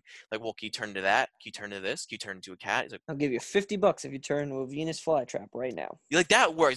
He's like, can you turn into a cat? He's like, why would I want to turn into a cat? Like, like it's just so dry. Like the delivery is what works for me, and I think it's a good shift. Like it's a good transition because now we're getting into our third and final act where Mhm. this is where I think like the meat is going to come into this whole thing. And so we land on this. It's like this cold cloaking device. They land in this lab, and we find out that this is where refugees of the Skrulls are hanging out, including Talos's family. And I Yes. do like this moment when they all come out and he does his little, I guess, like Like Wookiee cry. call. Yeah, Yeah. his call, and like his family comes out, and I did like this moment. And she pulls on and she pulls on a Vers, and it's like, oh, like Space Invader, and it's like, and she has the high score, and she's like so proud of herself for having the score, and the line following, well, if I Yeah, played pinball, that the was same Nick pinball Fury, game. right? He's like, Yeah, if I played the same pinball game for 6 years, I'd have a good score too.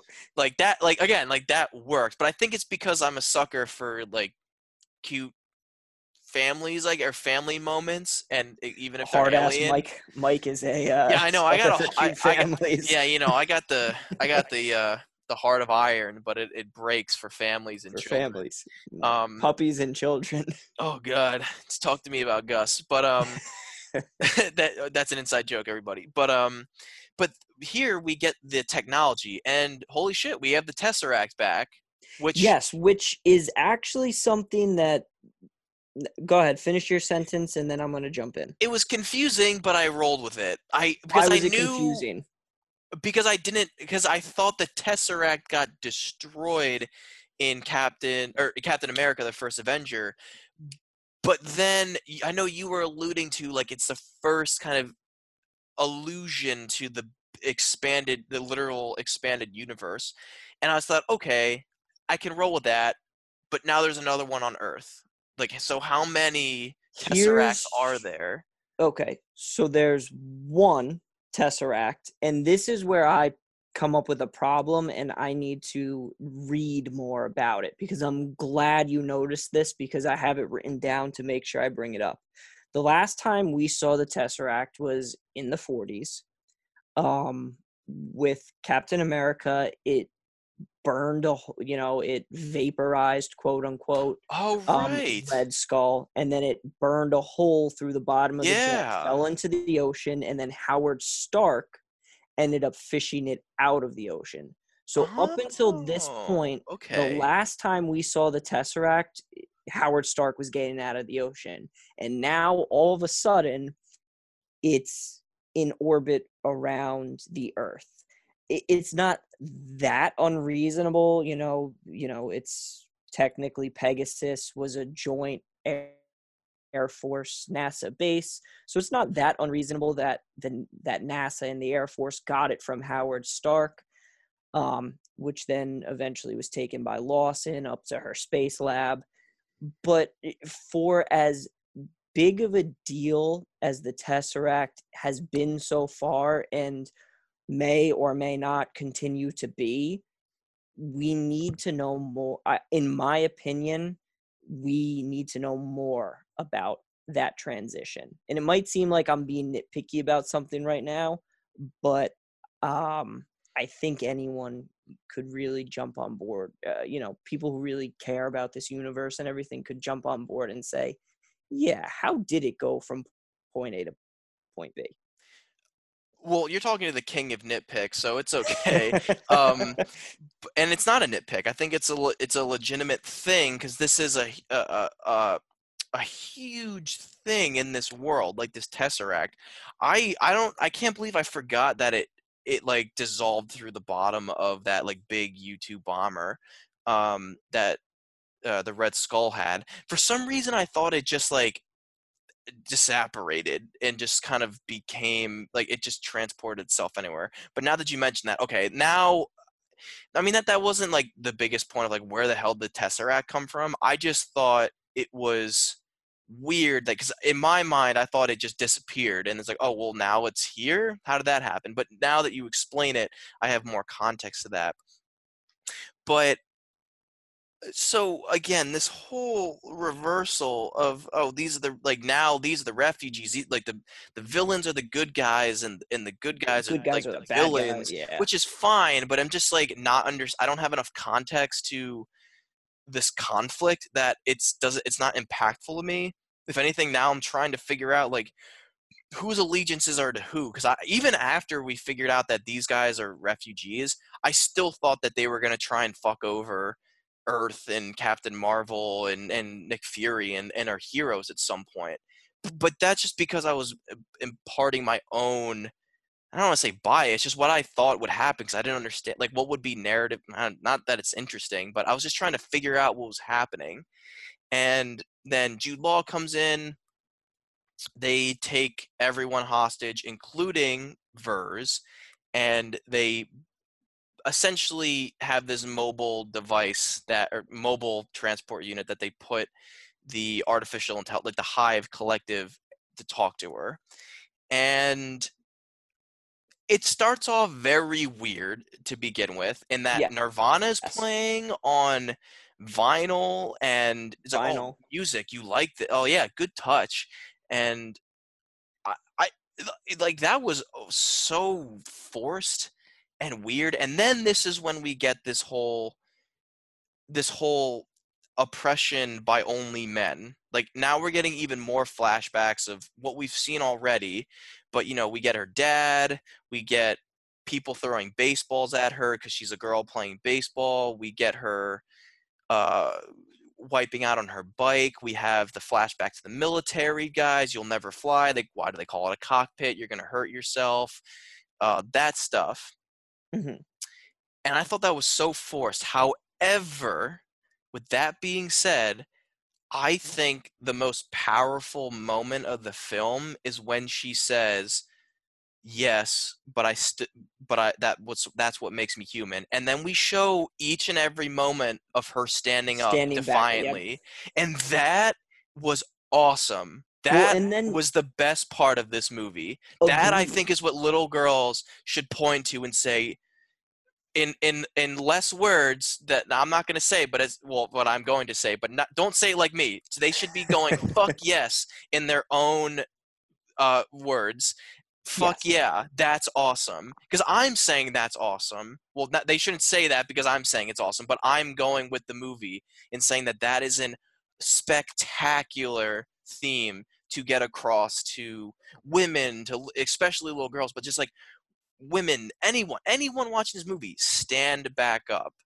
And And that's that's, why. I think, when I first finished this movie from my first time around, I had, that exact scene in my mind when I went home, and I was like, talking to my family about it. And I was like, based on like that right there, that's what I would want any little girl anywhere to know. It's like, take a look at this and just like, you know, be inspired, whatever you need it to be for you, let it be that.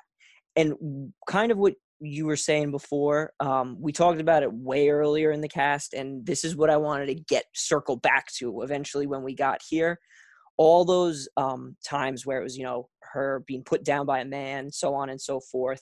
I think it was interesting, though, that when she finally broke the shackles that were restricting her, it was in like face to face with the person who she admired most, even though it wasn't, that person. It was just an artificial intelligence taking the form of that person, but it wasn't to a male figure. It was to a female figure that she finally stood up and, unshackled herself in front of, rather than, um, Jude Law's character or anyone else. It was to her, Dr. Lawson, or the figment of Dr. Lawson, a woman, rather than any of the men in her life.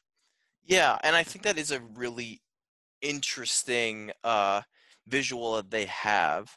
And the other part of this that I do like is, accept who you are. And it's the other side of her. It's Vers. It's we find out her name is is Carol Danvers, Danvers. and Yeah. the verse is like the second half of her dog tag that was found. Well, I guess that they had or That they something like had. that. I'm like, Yep. oh, that's, making it full circle. It's like the shell of who she was. And then she says, no, I'm Carol Danvers.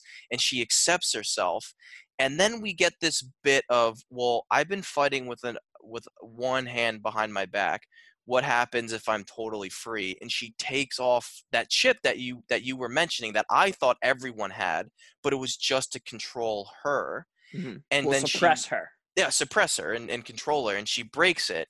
And this is when she comes out, and she just like she is Now free, she's like super, full OP. yeah, Yeah, super she's scion, man. yeah. Like she is messing, she's just destroying everyone without a chance. Like, Yes, it's no and contest right now. like this scene.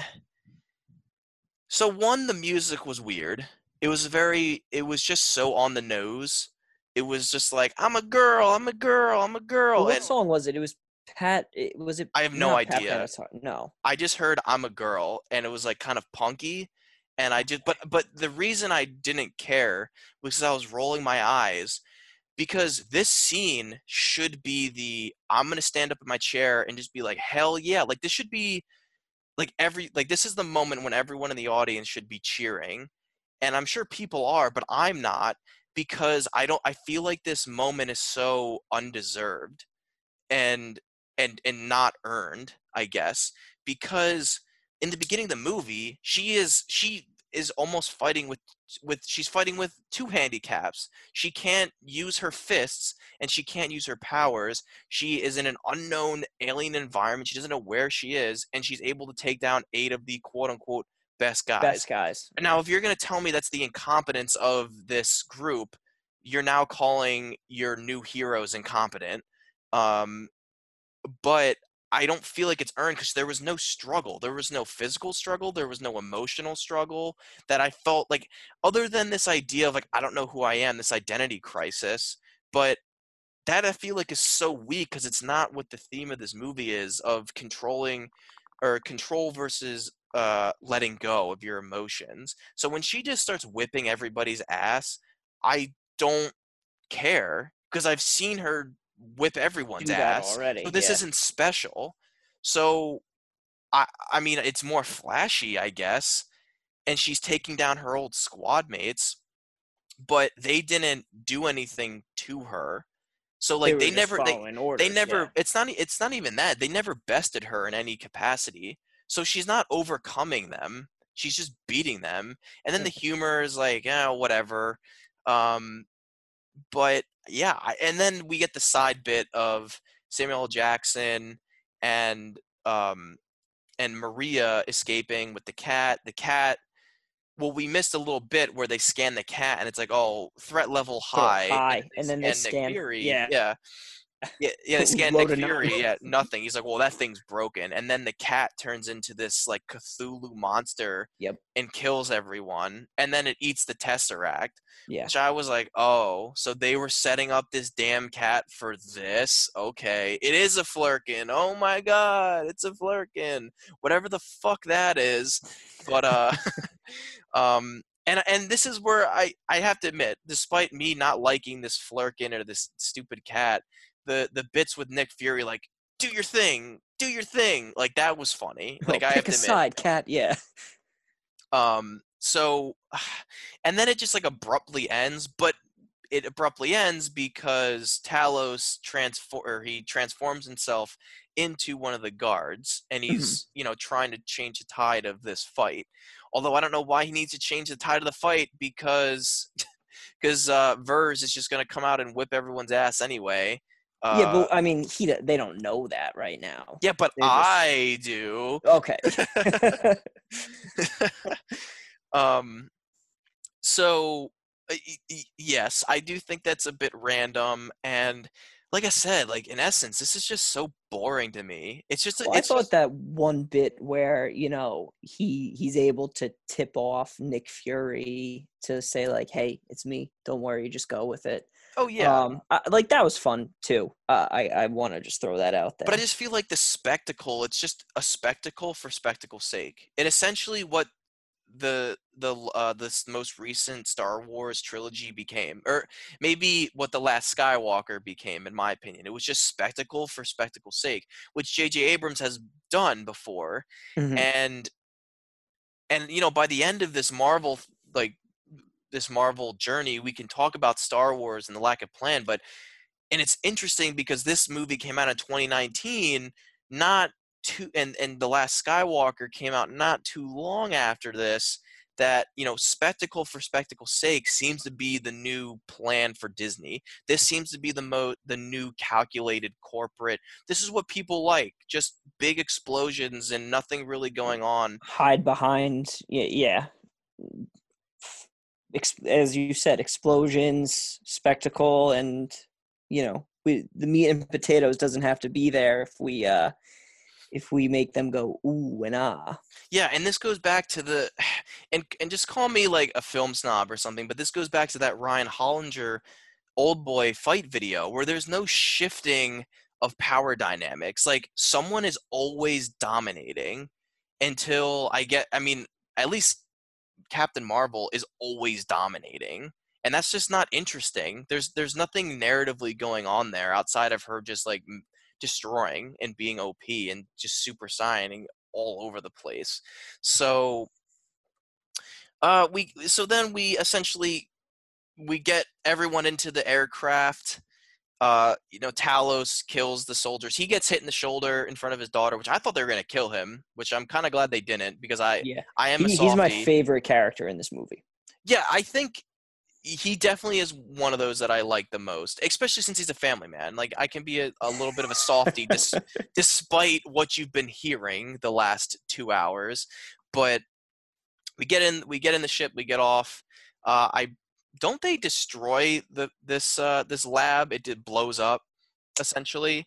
No, I don't think it does. Well, either way, they leave, and like what Yes, happens to the base is not important to they me. blow up. I think they blow up the Kree craft as they're leaving, but that's like that Jude Law and all of his cohort showed up in.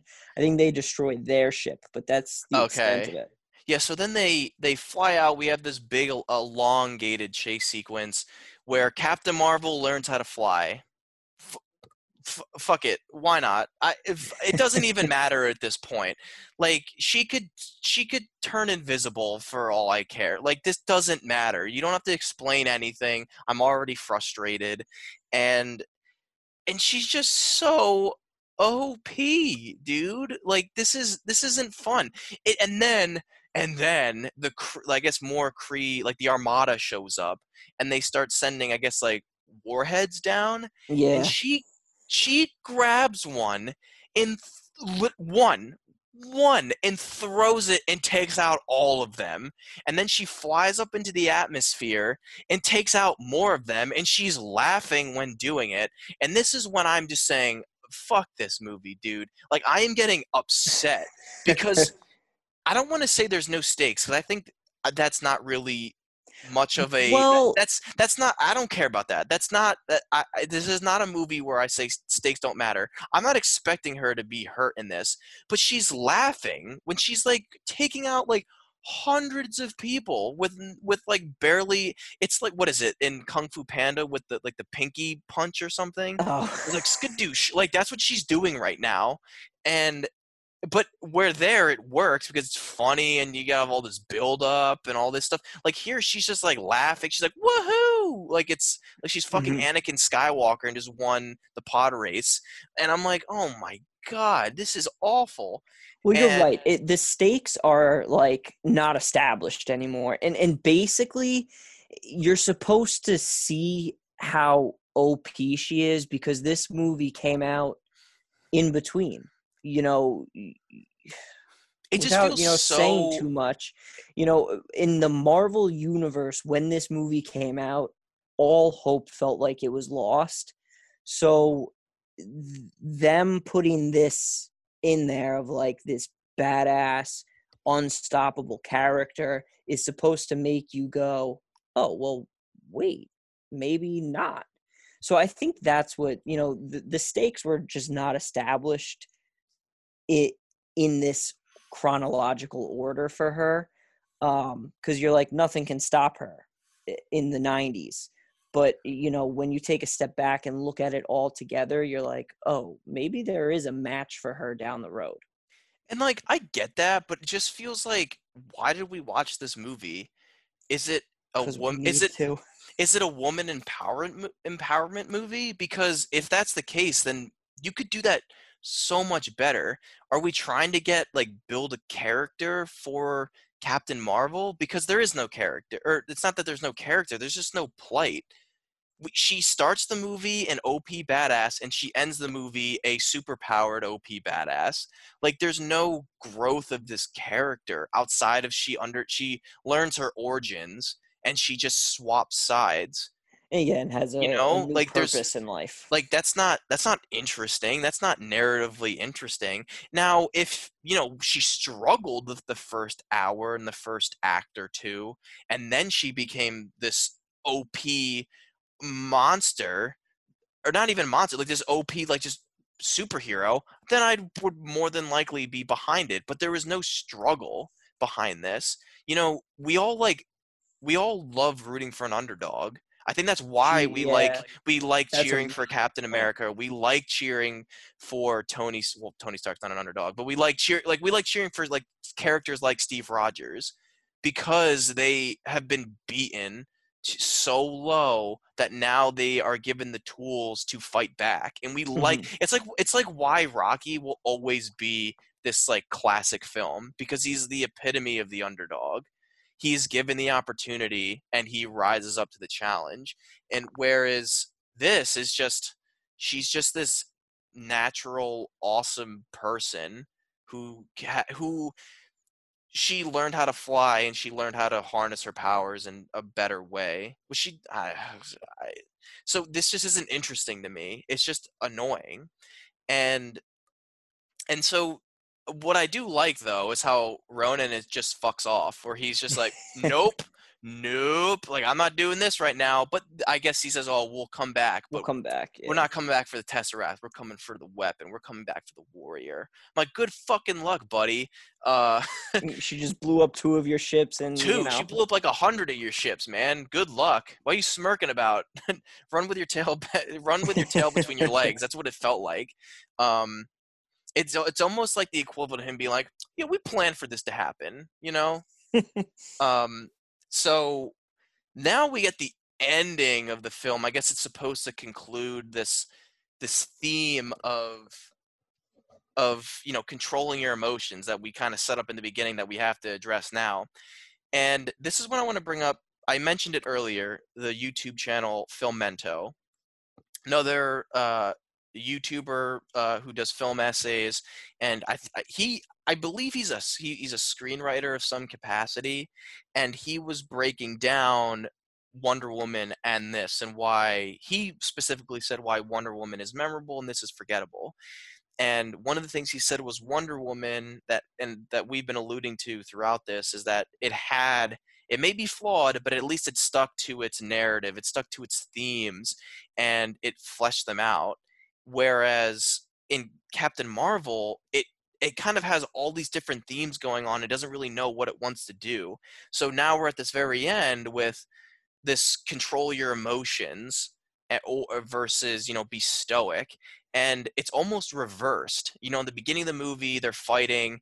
Jude Law is saying you have to control your emotions, like it's your weakness, just not having control. Mhm. And then she becomes emotional and quote unquote loses control. Doesn't really have much of that conflict throughout the rest of the movie until the very end, and now it's almost suddenly reversed. Jude Law is like foaming at the mouth, screaming at her, like, "Oh, this is your final test. Prove to me." And then she's just standing there stoically, and then she shoots him with a beam of concentrated energy and sends him flying 500 yards in the other direction. And she bets him. It's so, And says, "I've got nothing to prove," which I which think is more so just in there to be that powerful piece of imagery for women, rather than much else of just like, you don't have to prove anything to anyone.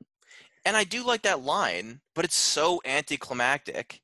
for Yeah. this like master versus student fight at the end of the movie. And and then I guess this leads into why she shows up in Infinity War at the very end, because she's Trying too to busy doing what is she doing exactly? Jake, she's enlighten me. What, like, I know she's helping the scrolls out. she's helping the scrolls out, and she's become her own version of a guardian of the galaxy, just, being a galactic police officer, more or less, flying around to different worlds and doing what needs to be done for the greater good. Okay, because I was like, oh, so she's not in Endgame, like, or not Endgame, Infinity War, which seems to be a very pivotal moment for the entire universe, if I understand correctly. Um, and she's not there because she's trying to save other people that most likely one one of every two people will not be there at the end of this conflict. So whatever. And now let's get into, my favorite part of the movie. Jake, do you oh my god, I can't believe this happened in this movie. We finally found out how Nick Fury lost his eye, and it's to a fucking stupid joke. That's how he lost his eye. To a dumbass cat scratching his eye out. Are you fucking kidding me? That's Well, how Nick Fury loses his eyes, to a dumbass cat. I see. I like it. I think it's funny just because of, especially, this. We finally learn how he loses the eye towards the end of all of these phases, and it's just like hardened. Like I said, hardened Nick Fury. We have to save the MFN planet from these MFN aliens, and like all of this shit that he's been through and everything. He loses his eye, like you said, basically because of Just fucking around with a a cat. cat scratch. And even like even when it happens, he goes, "It's just a scratch. It'll be okay." And Talos has that line of, "Oh, it's not going to be okay." And I mean, I guess you could take it however you want to take it. I liked it. I thought it was funny. Just like, again, a lighthearted moment for, not a lighthearted moment, but just like a light moment for this character who's really just, when the shit hits the fan, he's the one there cleaning it up and dealing with it and figuring it out. So it's just like, I think it's a funny, just character element that now is stuck with him forever. Yeah, I mean, that's one way to look at it. I guess because I just didn't like this cat at all. That I was like, that's how he loses his eye. That's how he loses his eye. Like, it seems like almost my reaction is what like people want. Like, are you kidding me? And I feel like at Gladiator, where it's like, this is what. Are you not entertained? Um. So then I just feel like this end is just like one thing after another that is just so grown. So the next bit that I have is, oh, what would what would Marvel say about this? Oh my god, dude, just slap me in the face. This is so stupid. They're doing dishes. Marvel. I like Marvel more. Like, it's not Yeah. even like oh my god, are you kidding me? Like, this movie is just, for me, just nose diving. Like, this is not working for me. It's Well, so on the nose and not clever for that me. to some extent is more so a nod to her character's true origins, because based on what, if I'm remembering correctly, she kind of got her powers in like a Green Lantern situation where it was passed on to her.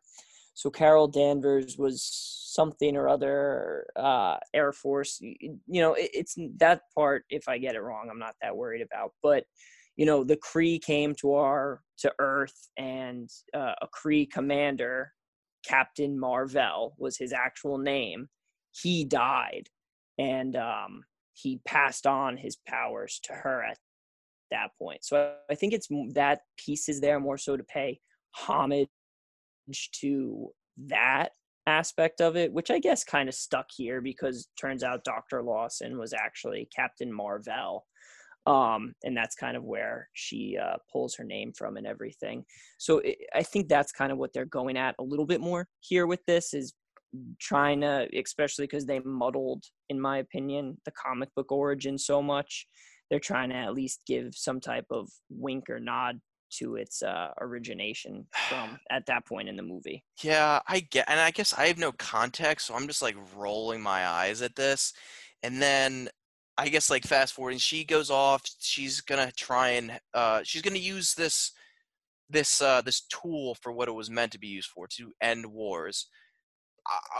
I don't understand how she's going to be ending wars with this. She's gonna Is it kick just ass until all the wars stop. she's gonna kill Just beat the everyone hell until out of there's everyone until there's no one left to fight. yeah, she's gonna kill everyone until there's no one to fight, of course. But I got it more that she's gonna help people run, which I don't understand how that ends wars. But I also at this point wasn't really paying attention. I was just waiting for the movie to end, and and then we get the final bit with Nick Fury sitting in his office with Coulson, and the eye patch is on there. He brings him some fake eyes. Like, oh, did you really lose your eye?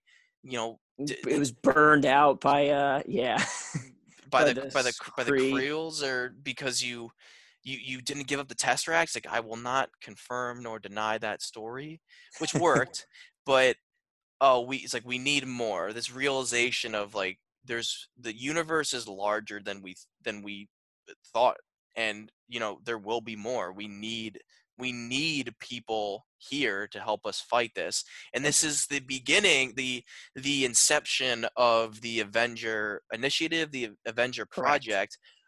But we get the Avenger name because it was Ver's nickname on her F jet, whatever, her jet, her whatever plane, it was. whatever it is, yeah. And I again, if this movie made me feel like that was earned, I would go for it. But I didn't. It didn't feel earned to me. So it was a groaner. I'm like, this woman you're telling me she is the strongest Avenger ever, that she is the what's the word? She's the reason for the creation, or she's the inception. Like, they named the Avenger Project after her. She helped them realize that there are bigger threats outside of, the Earth. And they're naming this project in her memory. And that just didn't feel earned to me at all. And so, Jake, how did you take them naming the Avengers after her? I don't think I felt one way or another too much about it, but I keep taking it back to I think in the grand scheme of the Marvel universe, this movie was, again, it was just based on when it came out. Amongst other things, it's one of its main purposes was to inspire hope that maybe not all is lost. So I think that's I have an easier time believing that the Avenger Initiative was, named after her in some way, shape, or form, because she, at this point in the Marvel Cinematic Universe release order, she's like, you're my only hope, Obi-Wan. She's our only hope right now. Okay, I mean, that's an interesting way, but to look at it, and for me, I just feel like it's not earned, and that's what I feel like a lot of this movie is. It's just it just, I don't know why it exists. Is it to like set up this character, this OP character of like if it's just to set up like, okay, this is why she's overpowered. Did we really need that? Because there was no growth of the character. Oh, she found out her origins, and oh, this is why she's not at the end of Infinity War. But and I haven't seen Endgame. I don't know how she plays a role in Endgame, so I can't really comment on that. Well, let's make sure we keep a note of that so that you could, because I obviously have an opinion on, whether or not her role in Endgame is justified, and we'll definitely be able to jump back to this at some point too. Does this movie help? I shouldn't say help. But does this movie justify, her role in Endgame, no matter how big or small it may be? Yeah, and one more detail that we forgot to mention is that she gives Fury his his pager back and says, Mm-hmm. "You can call me on this, like this intergalactic pager, but only use it for emergencies." And in my head, I'm like, "Oh, okay. What bigger emergency than, you know, almost half the life of the unknown universe being fucking wiped out?" And so that's our mid credit sequence is the Avengers using the pager to call Captain Marvel, and they don't know who they're calling, Right. but they're calling. They lose Because the they signal, and know then it she's came there. from Fury, so they assume it's important. Yes, and then she's there. Uh, what happened to Fury? And then Captain Marvel will appear in Endgame, which I do kind Yes. of like those nods. Like these characters will return. Um, and so then that's like kind of the main credits, because our end credit sequence, which I don't think it's important. It's another joke with this stupid cat that I clearly don't like. Um, he It- coughs up the Tesseract as a hairball, and then yes. that's it. I'm like, It's on oh, Fury's desk. So, but I mean, which I don't know if that's important or not, but it's it's worth noting where the Tesseract is at this point in time. I'm not going to say why, but it's like 1995. Is that what you mean? just keep track of it. Keep track Okay. of it. Going into the next movie, which is technically Iron Man, the last place we've seen the Tesseract was sitting on Nick Fury's desk in the 90s. Okay. And I don't think we even touch on the Tesseract in Iron Man, do we? Yeah, you're asking the wrong guy. No. Unless it's the first I'm one. like 90. No. Well, yeah. That's all I'm talking about right now. I won't get into Okay. any of the other ones. But I'm like super like when we I don't don't think talk about so. it at all in Iron Man 1. I don't think Um so. so I mean, I'm not going to say where it'll come up if it does come up again, but just keep track of the fact that it's last we saw the Tesseract. It was on Nick Fury's desk on Earth in the 90s. Okay. All right, we'll do. So that concludes the movie. So why don't we get into closing thoughts and final recommendations? So I feel like I should go first since I had the the most negative response to this. So I think it's no secret that this movie frustrated me to no end. I think just coming at it from not having any context of future movies and where all like I have some of the pieces right now. I feel like I don't know. I was gonna say I feel like Vers in the beginning of this movie. Like I have all these memories, but I don't know where they fit yet. And, Great connection. and so this movie. I don't know, like each movie I'm trying to be like, okay, where does this piece go? And I feel like that Captain Marvel is the jigsaw piece that came from a different puzzle, and I can just throw over to the side of my shoulder. Like I really, and that's just from right now. We're only 3 movies of 20 into this, so I don't know. But going into this movie, I really don't know what this film contributed to the MCU outside of giving a little bit more of a thorough. I use that word very loosely. Exploration, again, another loose term of this character, and maybe just like, oh, now we know where the Tesseract is, and oh, these characters were interacting at this point. But outside of that, like, did I need to sit here for 2 hours and try and figure that out? I don't know. I'll let you know eventually, but for right now, I I didn't really enjoy this movie. I was just frustrated by the direction, the it seemed like they wanted to go with this woman empowerment theme, but they couldn't, but that's such a broad topic that they couldn't figure out a more specific way or detailed way to approach it and to handle it appropriately. So instead they took this broad topic and they kind of had like 2 or 3 poorly fleshed out uh, subtopics that would hopefully feed into that. And I thought they more failed, but they did succeed in some aspects. But those aspects were few and far between. Uh, Brie Larson, I don't really know what to make of you. I mean, I'm trying to just. I'm just trying to judge her on her portrayal of this character, not her her perpetuating this woke culture outside of the movie. So I'm Mhm. trying not to let that influence how I view her. But I mean, she was just kind of like okay, I guess. Um, Samuel L. Jackson was the saving grace for this movie for me, just for the presence that he brings and how he's able to rein in Brie Larson and the Captain Marvel character. It is visually spectacular, so I will give it that. Like, this is a very awesome looking movie. But outside of that, I don't think I will ever return to this movie ever again. So I'm glad I gave it a try. Glad I was exposed to it, but I, in the end, didn't like it. And this is going to be a very low ranking. I'm going to give this a man. I'm jumping back and forth between two, and I don't know, like, two ratings, and I don't know which one I want to Well, say the why most. don't you let me recap it? I won't give my score to influence you, but just Okay. listen to my recap, um, and then throw out your scores and see from there.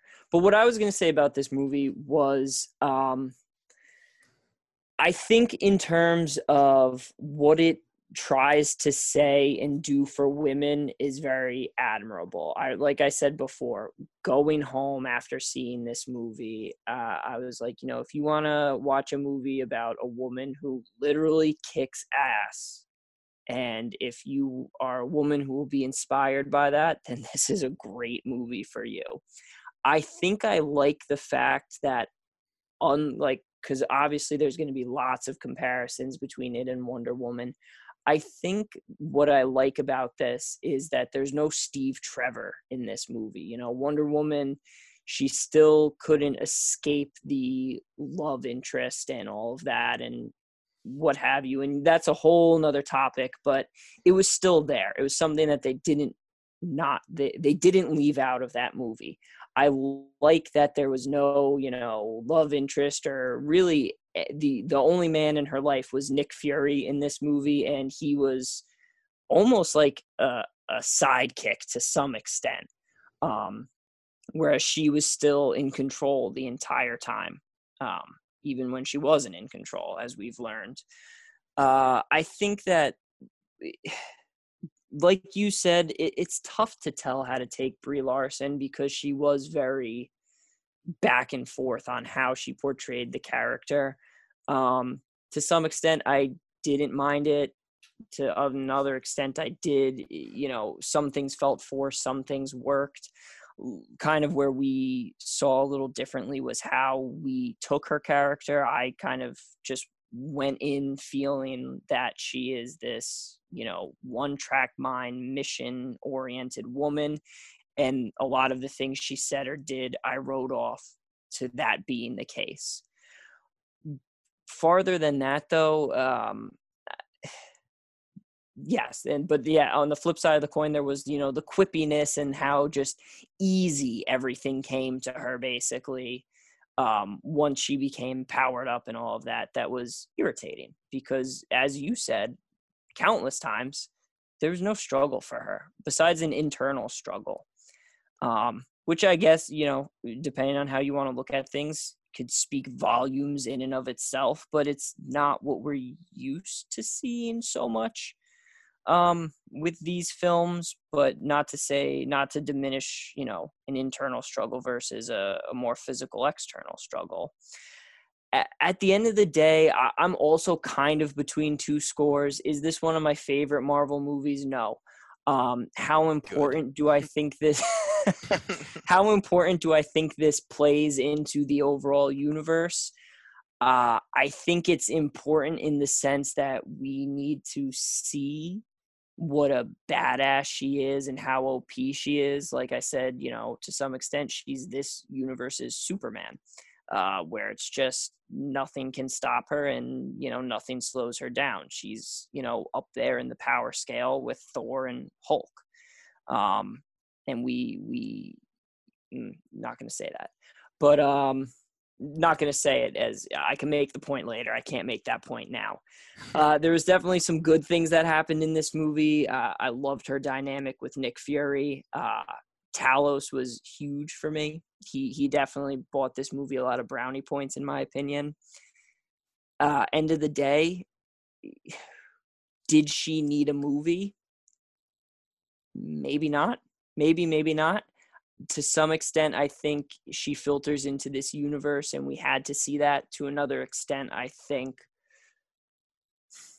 Wonder Woman did so well and was so well received that Marvel, whether or not they had a plan for Captain Marvel, Marvel could look at Wonder Woman and say, oh, wow, that worked out really well for them. Let's make sure that this, if it was on the drawing board, it definitely got greenlit. And if it was already greenlit, it just confirmed to them, yeah, we've got to get this out there. Not, like I said, not one of my top movies. I think I've got it at like. Do you want me to go first? Yeah. Why don't you do that, and then I'll throw out my score. Yeah. So I will. So my rating is going to be very low. It's not going to be like at dinosaur level. Like, it's not going to be a negative number. But I think hearing you sum up these points was good, because it would have been lower if you didn't. And I hear what you're saying, and I appreciate some of the messages they have. So without putting my mouth even further into my foot further into my mouth, I will say I'm gonna give Captain Marvel a 4 out of 10. I know that seems kind of harsh, but I just feel like narratively, it's 2 hours of just watching this character not struggle and just be an overpowered badass, and that's just not interesting to me. There's nothing that I feel like I want to return to this movie for. There are movies that have had a female focused protagonist that are much stronger. I mean, for example, just go watch Mad Max Fury Road if you want a female driven cast and strong female protagonists. Like, I don't, that just like the first movie that comes to my mind. So, and it's an action movie at that too. So in the action, I feel like is there's a lot more meat to that action, and there's struggle and there's drama and there's emotion, as opposed to this where, there's some drama, there's some emotion, but it's just hampered down by visual spectacle. So that's mine. I guess that would put this at the lowest rung. It would be Iron Man, Captain America, the First Avenger, and Captain Marvel. Okay. I ended up going with this is currently ranked for me nowhere in my top 10 at all, but based on the 3 that we've seen so far, this one ranks in the middle. I put it at a 7.5. Oh, wow. Yeah, but you're getting Marvel fanboy bias out of this, because I don't think I'm going to have anything below like a 6. So this is low on my Marvel scale, probably high on just a general scale. But I think that's just because, a lot of movies for me are going to be over 8. Okay. In my opinion. Well, that's fine. I mean, and there's nothing wrong. If you want to give this a 10 out of 10, I'm not going to like come through the computer and smack you or anything, Before we talked about it, you may have. Maybe not. But do you want to, so as we've been ending a lot of these, where was the Stan Lee cameo? I specifically did not mention it, just so we could bring it up here. This one could not have been more clear either, because like even the music changed when he came on screen, and it was just when we're getting this whole chase scene of Carol chasing the surfer dude Skrull, who changed into an old lady through the train. She's running through the train looking for what she is now is assuming, or was still the surfer dude, and there's someone sitting there holding up a newspaper. So she tips the newspaper down to see who's behind it, and it's Stan Lee just sitting there, and the music gets like all upbeat for, and they smile at each other. And then, yeah, they smile. She puts the neighbor back up, and then goes, music cuts back down again, and she goes on her way. Well, and Interestingly enough, yeah. oh, go ahead. Oh, I was gonna say he was reading the script for Mallrats. I guess he had a cameo in that film. I haven't seen Mallrats since maybe I was in high school, and this was before I got into Kevin Smith, so I don't remember Kevin Smith being a huge comic book guy. I mean, shit, he is Comic Book Heroes. I think that's the name of the show on AMC.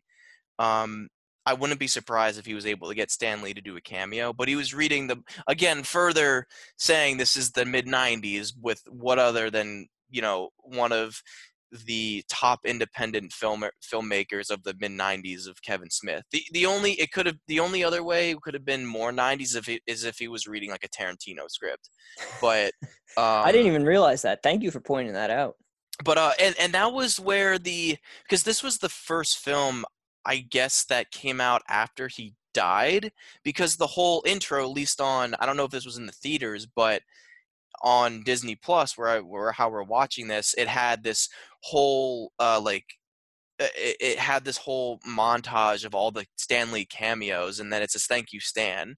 So this was like this big nod to, oh, we got him in this movie, and Yes. the CGI didn't look the greatest because it was a de-aged.